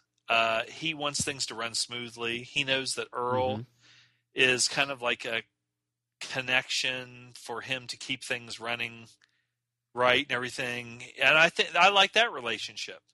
Like even when Earl was in the hole and he comes in and visits him and he's like, hey, that brings him magazines and stuff. And he sits there on a milk crate chatting. Yeah, they got some this heroin that they had. It looks like a little red marble. Brown. It's a little brown bag. Yeah. And he's talking to Earl, who's typing up a report for him, and he says, "Yeah, let's." He knows that if he puts the drugs in the report, that it's going to blow up, and it's going, the prison administrators are going to want to lock everything down or whatever. So he's like, we don't really want that. We want things to run smooth. And when he says, just leave write up the report, leave the drugs out of it. And when he walks away, he just drops it in the trash can, and it makes kind of like a pang sound. And it's like he's throwing it away, but he's not. He did it knowing that Earl does drugs and that Earl can use it and everything. It's like, I'll do this for you and everything. One hand washes the other. But it's not a bad thing. It's not like Casal is a bad guy. It's just they're everybody's in this situation, and it's like, okay, let's now. If shit went down, if there was some really bad shit that went down, yeah, they would crack down. Like when Earl and Ron get put into solitary, they're not going to overlook things. If things get too bad, they can't. Like, I think Casal would try and help him, but he's like, it's kind of out of my hands. They're going to send you to another prison. So, he has to figure out ways. It's kind of cool because, like I said, he's a very smart guy. I like when he was like talking through the toilet. That's how it's like they're almost yelling through the pipes. Yeah, that was cool. So there's ways that they figure out things like that. So it's cool how, like Gentleman's Guide and some other stuff that we've listened to, where they talk about subcultures of people and just learning about them. Like with these movies, when they're realistic, you're in there with them, and you're like, okay, oh, cool. When they're showing how they keep the what they call the armory, like they have like a little where they stash all the weapons, and you go and get them. And was it in Short Eyes? The one guy had a bandana around him, kept him like down in his belt, like all the stabby stuff where you can stab people. I think so. To people. There's I like the one guy, they called him Bad Eye, and he's walking across the thing, and Trejo looks over at Willem Dafoe, and he goes, I thought his name was Bad Eye. He goes, he's got the coldest stroll in the prison. He was just this fat guy with big bushy hair. But Dafoe, go ahead. That guy with like the Fu Manchu mustache. Yeah, big long kind of bushy Fu Manchu. That guy's been in a lot of shit too. What is his name? I can't remember. Paul Adams. He's on Sons of Anarchy now. Or no, yeah, he plays maybe that's Paul right. Adams. It's Mark Boone Jr. I like him. I like the one scene where they're like, man, I want a ticket to the show. And then they go, well, one thing Trejo talked about in the documentary about his life was doing heroin. And he said, like, when his dad would go off on him, he'd be scared to death. He'd be sitting there and he'd be like trembling and everything. But his uncle, I think it was his uncle or his cousin, would be there, and he would be high on heroin. And he said his dad would just be in his face just going off, and he'd go, I'd be scared to death, but my uncle would just be standing there, like just bleary-eyed, like nothing affected him. And when they went to they call it, like when you're doing heroin and you're like nodding, you're nodding off when somebody's actually just sitting there talking to you. Your eyes are rolling in the back of your head and everything. And that was a really cool part of the Only Lovers Left Alive. Whenever they would drink a certain type of blood, it was like they were high. They would just kind of like and like fall backwards, and like the camera would kind of follow their face. It looked like a heroin high when they were doing it. Yeah, when they go to the show that everybody wants tickets to, and it's this dude up there, and I guess this guy's I looked it up on the thing. He has a band and everything, and I can't remember what it was called though now. Oh yeah, that guy was pretty good. The guy with the slick back hair. Now the first guy, Anthony Hegarty, his band, it's Anthony and the Johns is who that is. And now, was that the guy with the slick back hair, or that one at the beginning that was like blonde and was singing like the really shitty? I think that was the blonde guy, because that was not good. The accordion, the accordion and the violin while he's singing. But then I like the guy that The blues guy, yeah. the blues guy was really good. He's I looked him up too. He's from Texas, and he's really good. I mean, just the style of music and everything. But they're sitting there watching that blonde-haired guy, and they're like nodding because they had just done some heroin. And Trejo, this guy's up there, he's singing, and Trejo just looks over, and he looks over at like Willem Dafoe, like, "What the fuck is this shit?" Which was kind of cool.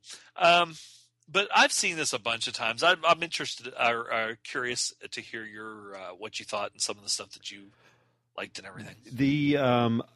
Well, I was looking up while you were going through your notes that Buscemi directed 2 episodes of Oz, one before this one and one after this one. So, but yeah, it was cool having Dafoe. I don't honestly, I don't have a ton to add on this one. I'd like, and these are I will say that Kelly picked out Short Eyes, requested that somebody review it, so I jumped on it so we didn't have to do any work. And then Dave Mack suggested this one to go along with it. Okay. And they have a very similar feel insofar as they are about these. We're not talking about escape. We're talking about the relationships that guys have and that is completely inside prison. That is completely like it's like in a bubble. Yeah. And the outside world almost doesn't play much of a part at all. And this one more, it does. Well, I guess that does so, but not a huge part. Like you have Edward Furlong's dad in this one, and you have Clark's pending court issues in the other one. Yeah. But the meat of these are how these guys deal with day-to-day life, what they do, and what I really appreciated about this one was that, like I said already, Defoe's kind of taking I forgot his name in the movie. Ron, yes, Ron Decker under his wing, and it wasn't hammy, it wasn't corny, and it wasn't like, honestly. And Buscemi did a good job of building some tension in this. Honestly, at first, and it's probably because I'm conditioned with seeing shit like Oz or other sleazier things like that I was waiting for the hammer to fall. I was waiting for something shitty to happen. And there's a moment late in the movie that was very good. Like it wasn't like action packed or anything like that, but there were some good tense moments built in the movie without having to do a lot of stuff, which I appreciated. But yeah, I like the Seymour Cassell relationship with Dafoe as well, and Dafoe was really good. He was understated in this, and it's good. I laughed when Furlong was trying to piss and he's staring at him. And Mickey Rourke walks in and he's like, "Jan, do you mind?" And he's just looking down at his dick and he's like, "Nope, I don't mind at all." That's okay. You just keep on going, honey. Oh, God. And there was one dude with a "Trust No Bitch" neck tattoo, which made me laugh as well. Well, you can't trust no bitch, even if it's a man bitch. You know how they are. Yeah, that's going to get them far in life. I wonder if it's like in prison when you have a bitch. If you walk over to your buddy and you're like, Jesus Christ, there's nothing more. I mean, you know how they are. They're just always nagging at you and shit. Clean the cell, do this, God, did you not feel bad for the there was the one guy at the beginning when Ron was in just the jail when he was getting ready to get sentenced and everything, or they're transporting him from the jail to the prison. And the African American guy sitting beside him, he's like, they were handing out food, and he goes, I can't eat cheese. I'm allergic to cheese. Well, that guy ends up going to the prison, and Ron would see him every once in a while, and he had this great big daddy. Yes. He's like, looks like somebody got himself a daddy or something. And I was like, ugh. That sucks. And he would look at Ron, and they'd just make eye contact, and he'd be like, fuck.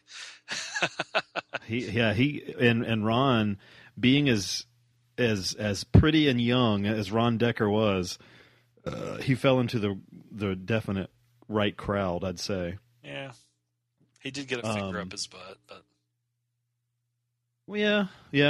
And I mean, but Fuck he was all that. protected. This is gonna happen. Like the fucking Tom Arnold. He's like, hey man, I'm not a chick, and he goes, fuck all that, you know. And he looked pretty skinny in this too. Fine. What a creep he was. Ugh. But there's some nicely edited stuff in it. It's a pretty simple movie, but it was I like the way the intro was edited with Furlong going through the system, where it's showing him in prison at the same time as going through court, and I don't know. This is a nice little. I mean, not nice, but it's a well made, Nice. well made little movie. I quite dug it, and like I said, I'd never heard of this before, so. This one caught me by surprise. Buscemi did a good job. Good job, Buscemi. Good job, Mickey. Good job, buddy. Good job, Will. He needs our support. Now they ought to make a sequel to this. Uwe Boll ought to make a sequel to it. Or they could make a sequel to it and have Boyka. Yeah. That would be cool. Those are really realistic. I like those prison movies better. We got to do that. We got to do Undisputed sometime. You fucking right. I am the most ultimate fighter in the world. About the first Undisputed with Wesley Snipes and Ving Ving Rhames, Rhames. and I've seen it, but I can tell you fucking word for word the other two. They're so much. They're so entertaining. I told you knew I saw Undisputed 3 at the theater with Zaror and Yes, was that the director there? That Action Fest, yeah, the short-lived Action Fest. That was pretty cool. And awesome. and Zaror did his fucking like corkscrew jump thing in front of everybody. Acrobatics. How the fuck do these guys do that shit? But hey, I don't know. But anyway, we can rate it. They probably don't lay around as much as we do. No, oh my God, I've laid around so much this week. I would lay around. I watched 6 movies on Friday, and that included. I even watched this WWF documentary, so I guess it was 7. But like I ached at the end of the day from not moving. Get a little burnout, a little movie burnout. God, oh yeah, I did. I did not feel well at the end of that day. Anyway, let's rate this one. I give this one 8.5. I've watched it several times. I hadn't watched it in a long time, and when I watched it the other night, I watched it on my iPad and then started watching it again. It's one that I can revisit quite a bit. Cool. I give it an 8. It's if I had to compare the two movies that we're doing this week, what I do like about this one, the other one felt a little more visceral, which I liked, but I like that this one felt more realistic in that it didn't have some of the melodrama type stuff that the other one had. And when I say melodrama, not like professing love, that sort of thing. I mean like like we were saying, the monologue type speeches and that sort of thing, which I liked about the other one that made it unique, but I liked this one better. And Defoe was just I liked him a lot in this. The monologue thing with Davison with Clark in the first one, it wasn't that it was bad because it really let you into the mind of the pedophile, but it didn't feel natural. Right, and and a lot of the stuff in that movie it got to that point at times. So, but I give it an 8. I dug this quite a bit, and Mickey Rourke was probably the highlight for me. He was pretty amazing. So, all right, that was it for Animal Factory. Thank you, Kelly and Dave, for the recommends. Yes. Let's take a break and come back and do a little feed sack and maybe a few questions. We'll be right back.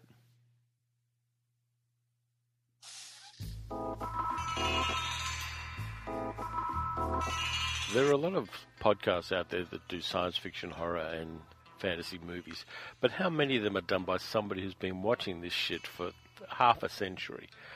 Hi, my name's Terry Frost, and I do the Martian Drive-In podcast, a podcast where I look at silent films all the way through to movies from the second decade of the 21st century. I look at fantasy, horror, and science fiction, and talk about them, sometimes with a guest, sometimes by myself, but always with an eye to the stuff that maybe has slipped off your radar, if it was ever on your radar. So go to marsdrivein.blogspot.com or type Martian Drive-In Podcast into iTunes and enjoy a bit of decent genre talk. And keep watching the skies. Scandalous. Money, greed, and lust. In this trife life, there ain't nobody you can trust. Plus, there's no justice, it's just us. In fact, watching your back, it be a must. And each and every day around the way, gats bust. And jealous so-called friends will try to set you up. It's called betrayal.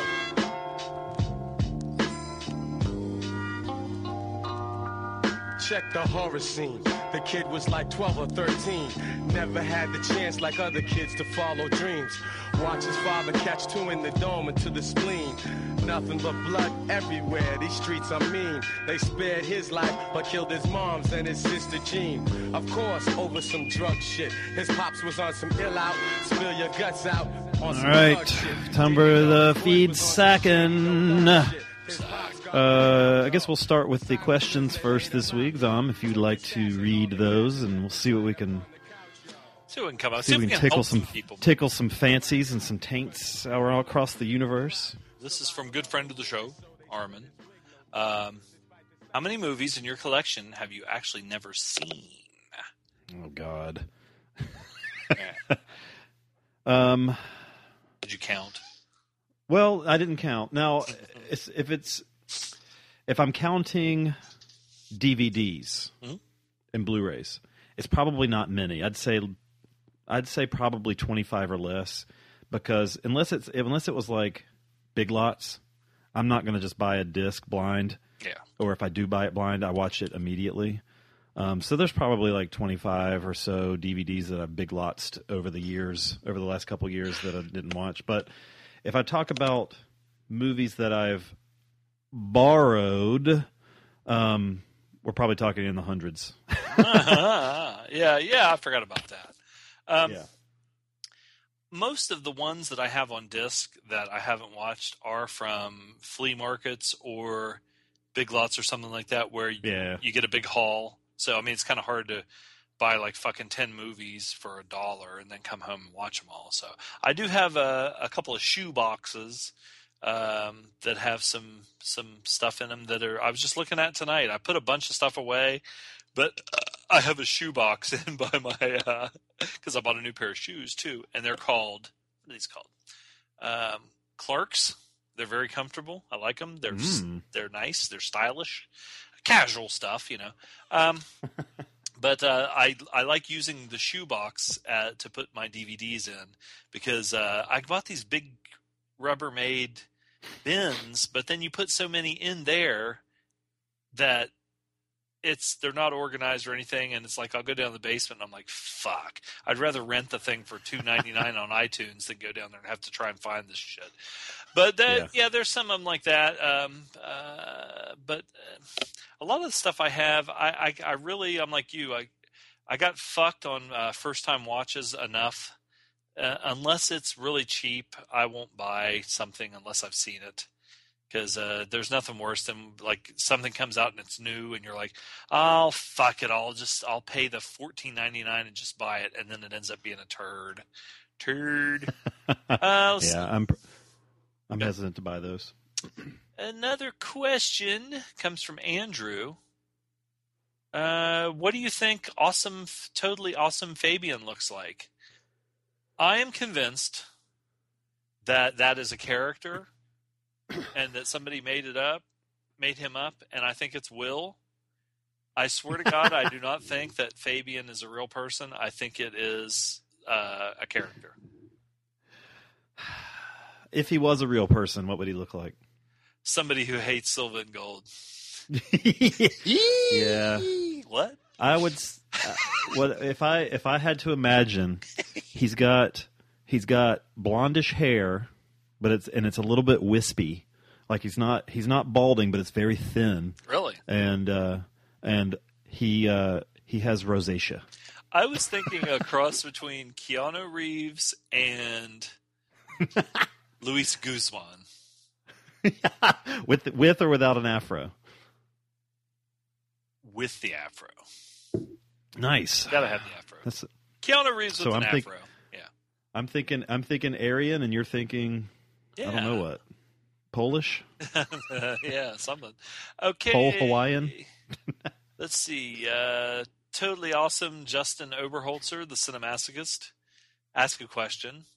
Was there anybody else you contemplated for being the gold before settling on Dolph for the Silver and Gold name? Now, is it really fair to say we settled on Dolph? I don't think there was. The original idea was not to even have... I mean, that wasn't... Like, when we named it Silva and Gold, the gold was more just, Silva's bathrobe.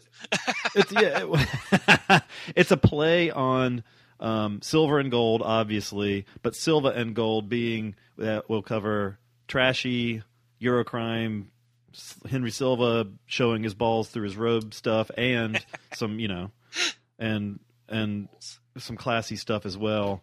So the original idea was like, hey, why don't we do a Silva and Gold double feature? And so Dolph was just something we had just well, I think had mutual respect for. Was when we were, I don't know. I thought for some reason Dolph was pretty prominent at that. I don't know if that was during Universal Soldier and some of his straight to DVD things that were pretty good that he directed, and we were kind of we looked back. I looked back at the post, and it was like episode 11 was our first Dolph and Henry Silva double, and we did Men of War. Yeah, Men of War. So I don't know what got at that moment Dolph on our radar. We've done more Dolph movies than any other actor because we've done more than just on the Silva and Gold episodes, because we did the And the Name of the King with Mikey and yeah, could have been Jan Michael Vincent. He was the Golden Goddess for a dude. That is true. If Jan Michael Vincent was in prison, and when he was young and he walked in with that long blonde hair and shit, the guys would be like licking their lips. Okay, I might be too. Ooh. Let's see. This is from Andrew. What did you want to be when you were kids? Okay. You go through stages. Yeah, I'd say the first thing I can ever remember wanting to be, and I remember when it crashed down to. I used to want to be a garbage man because the guys that collected our garbage every week had these drums, these big barrels that they would get the trash in, and they would roll the barrels down the driveway. They didn't carry them on their back or anything or have wheels. They would actually put the barrel down and roll it. And I thought it was I was obsessed with it. I was like 5, and I thought it was the coolest fucking thing, and I wanted to roll a fucking barrel for a living. And then they started carrying them, and it lost its magic. It just wasn't as cool anymore. And then I think I wanted to be like an astronaut or something. So, well, I remember wanting to be at one time a truck driver, because my dad was a truck driver, not because of my dad, but because of like the CB craze with the rubber duck and all that shit. And now I want to be a truck driver like Stacy Keach in Road Games. I wanted to be Billy Jack. I wanted to be an half-breed ex-Green Beret who fought on the side of helping a hippie school. I love Billy Jack. He was my hero. I wanted to be a wrestler, of course. I always wanted to be a wrestler. I still want to be a wrestler. I want to be a wrestler like not these guys that 5,000 Hurricane Ranas and like kill themselves jumping off onto the floor. I wanted to be like an old school wrestler. I think I could do the old school. I don't know though, because my back usually gets out just from laying around. So that might. I think I would do something like the Heart Punch. That'd be my. Yeah, like stuff like Ox Baker and Blackjack Mulligan or something. Let's see. But it all turns to shit when you realize that a job's just a way to make money, no matter what. Just get a job, fucking make money, and live your fucking shit life. What's your favorite dog movie? What's your favorite dog in a movie? That's from Andrew also. Chomp. Ooh.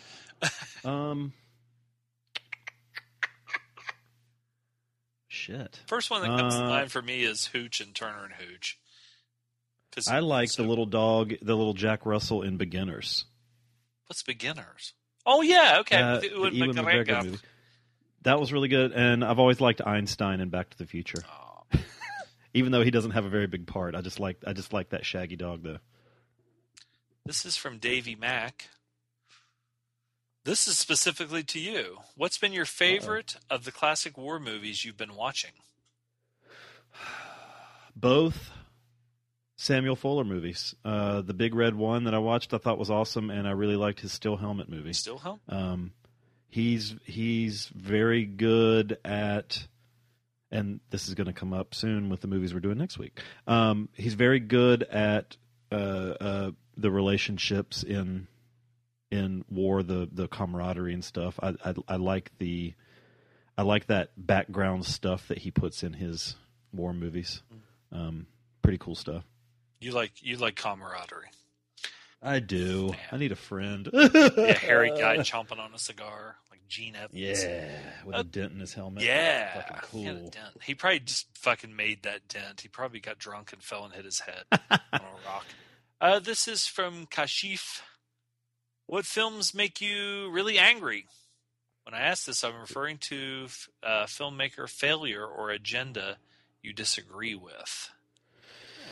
Angry. Let's see. I really liked the first Iron Man movie, and the second Iron Man movie was such a turd to me that it made me angry. Like I hated the end of it. Like it was just such a disappointment. And the Crank movies always make me angry. They do. They're like the epitome of douche. I fucking hate the Crank movies. And there's another movie called Teeth, I think, about this chick with teeth in her cooch, and like every guy in the movie wants to rape her, and it just got old after a while, and that movie made me angry by the end. I don't know why anybody would want to rape somebody that had teeth in their cooch. Well, they didn't know, that was the point. Oh, and they didn't know, and then their dick would get bit off, and it happened.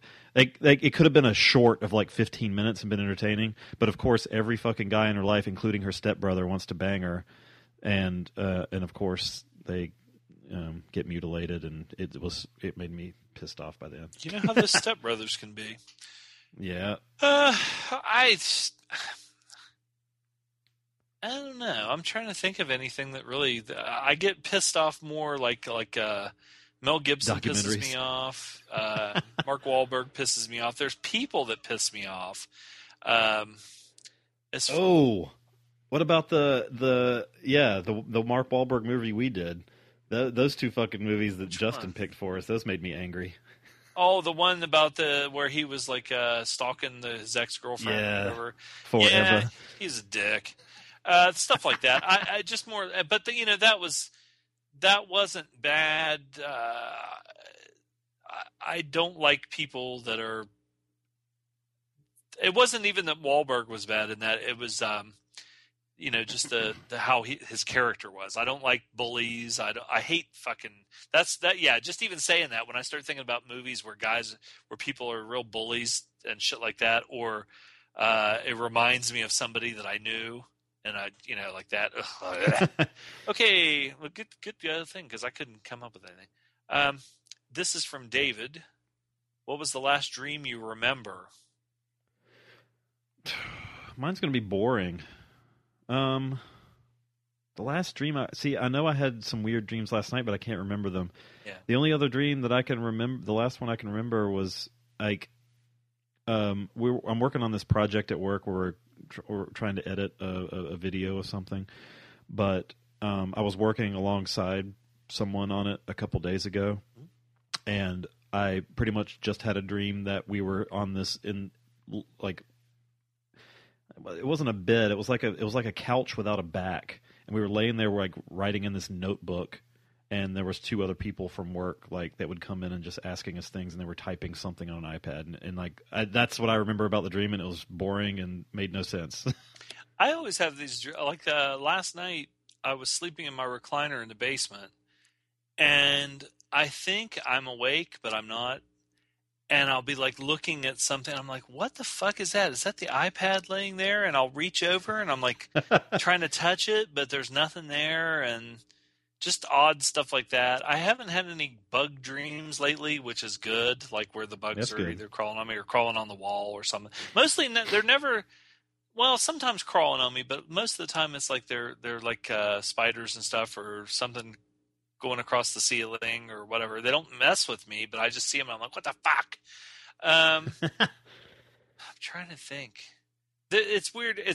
Dreams are so weird because it's funny when you're right in the middle of it and you're say if it's a dream about a chick and you're really, in love or something like that. And then as soon as you wake up and go take a piss and you're standing there, you're like, I can't, what the fuck was I know I was dreaming something. What was it? You can't remember. It's weird how you can be so involved and then just forget. I think it's like Inception.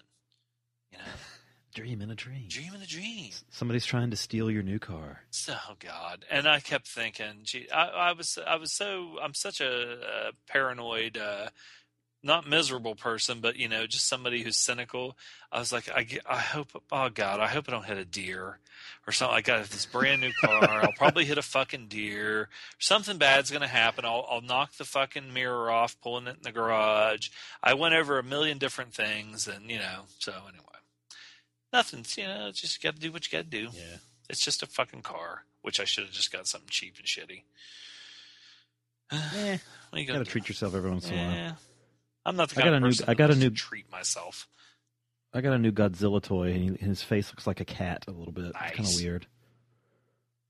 And that's me wasting money. So. Cool. Any more?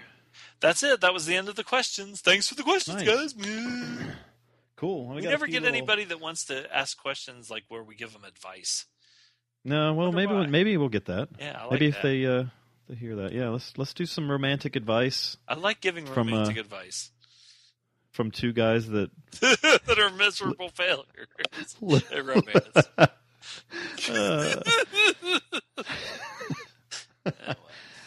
Okay, so we got a couple feed sacks. I'm gonna read Armin's first because he's got a twofer, and then we got a couple voicemails.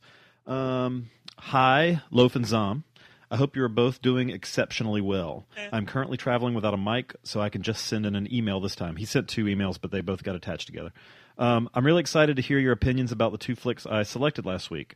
I rewatched both in the last week to get back in the mood. I've also found some information here and there on YouTube, interviews and short making of for Emperor of the North.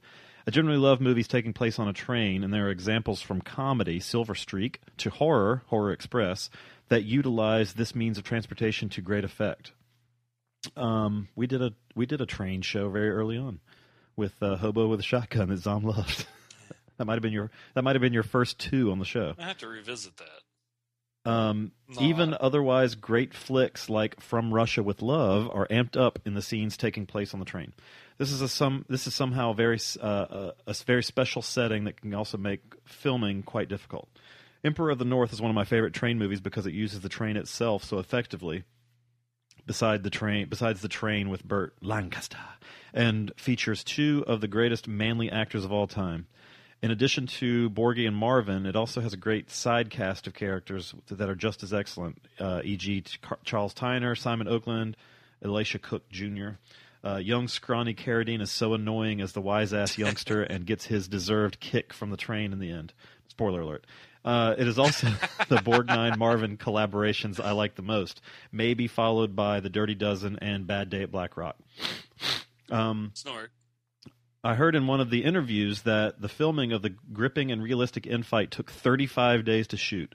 I just love the way how Marvin and Borgnine go at it using chain, planks, hammers, and an axe. Emperor of the North has, besides the amazing train setting, a lot to offer, great cinematography and music, even some comedic bits. If one wants to go a bit deeper, one could see the main fight between the king of hobos and the brutal train conductor as a representation of the battle between the people, in quotes, and the oppressing authorities guarding the means of transportation as representation of independence. Independent, yes. From Here to Eternity is a good war story and character piece that shows Borgie in just a small, although important role. I liked Clift as the main character, but often Sinatra stole the show as a lively Maggio, and Lancaster is just stunning. The only thing I dislike about this movie is how I always thought there should have been a fight between Lancaster and Borgnine, but this would, of course, given the story a different drift. Sorry for rambling on so long. I hope you guys had a good time watching and discussing the movies. Have a great week. Kind regards, Armin. Yeah, we covered some of that stuff in our reviews. I do like the Pinko Kami comment about the man versus the oppressing authorities, though. That was pretty cool. Yeah, I don't know what that bullshit was all about. Yeah. Fucking lib. Then he wrote, "Hi, guys. I actually missed sending in my email last week, expecting your recording on Sunday, so this is uber late. Just wanted to share my thoughts. Just skip the part below if it seems too long. Too late! I really loved your Borgnine episode. You both brought your A-plus game for sure. Nothing too much to report over here. Most recent watches for me have been 13 Sins by German director Daniel Stamm. Not too bad. The Japanese Unforgiven remake with Ken Watanabe. And my second movie by Polish director Zulawski, The Main Thing Is to Love, with the great Romy Schneider, Klaus Kinski, and Fabio Testi. 13 Sins had a couple of what-the-fuck moments, and I liked the schlobby main character driven to drastic decisions by an unknown force, offering overwhelming financial reward. When checking the deleted scenes and alternate ending, I found they actually left some interesting stuff out. Without spoiling too much, I have to say one of the more interesting but cut-out challenges was to find a person, male or female, given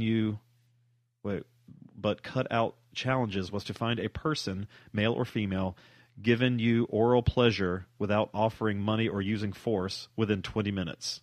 This plays out quite interesting. I can't even find another person that I want to talk to in 20 minutes.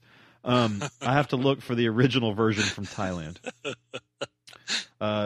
Jubei Kamata, or Unforgiven, is a great-looking Japanese take on the Eastwood Oscar winner, and Watanabe is just great as the sad farmer with a bloody past and the ruthless killer towards the end. I never knew they remade this. That's pretty cool. Yeah. I love Unforgiven. I think so Jake I'm going mentioned to check this one out. Have you seen it? Uh-uh. Uh-uh.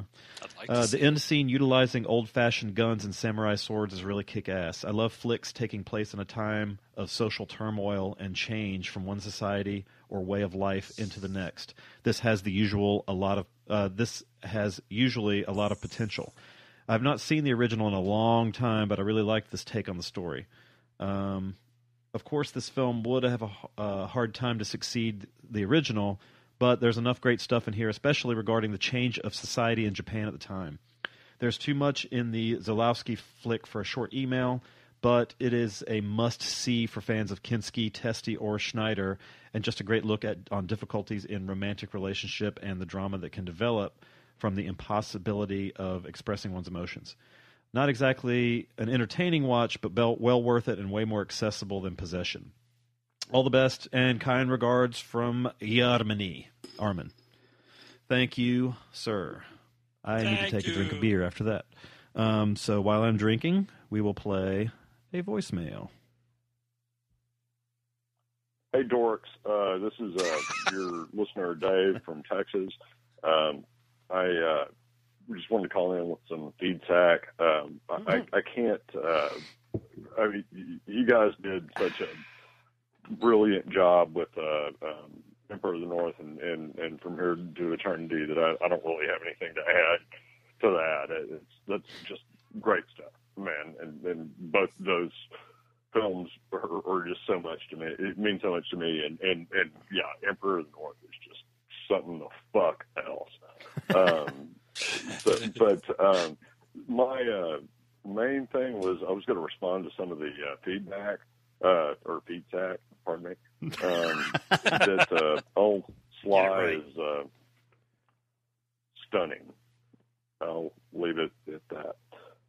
And I would say that Chris Christopherson is the greatest singer-songwriter turned actor that in my book. Fuck, I forgot about I mean, Chris. I love. I did too. I pretty much loved everything that he's done. Better And than Blade. as far as the acting stuff goes, and I would agree. I would completely agree that Cher is a great. That's a great call.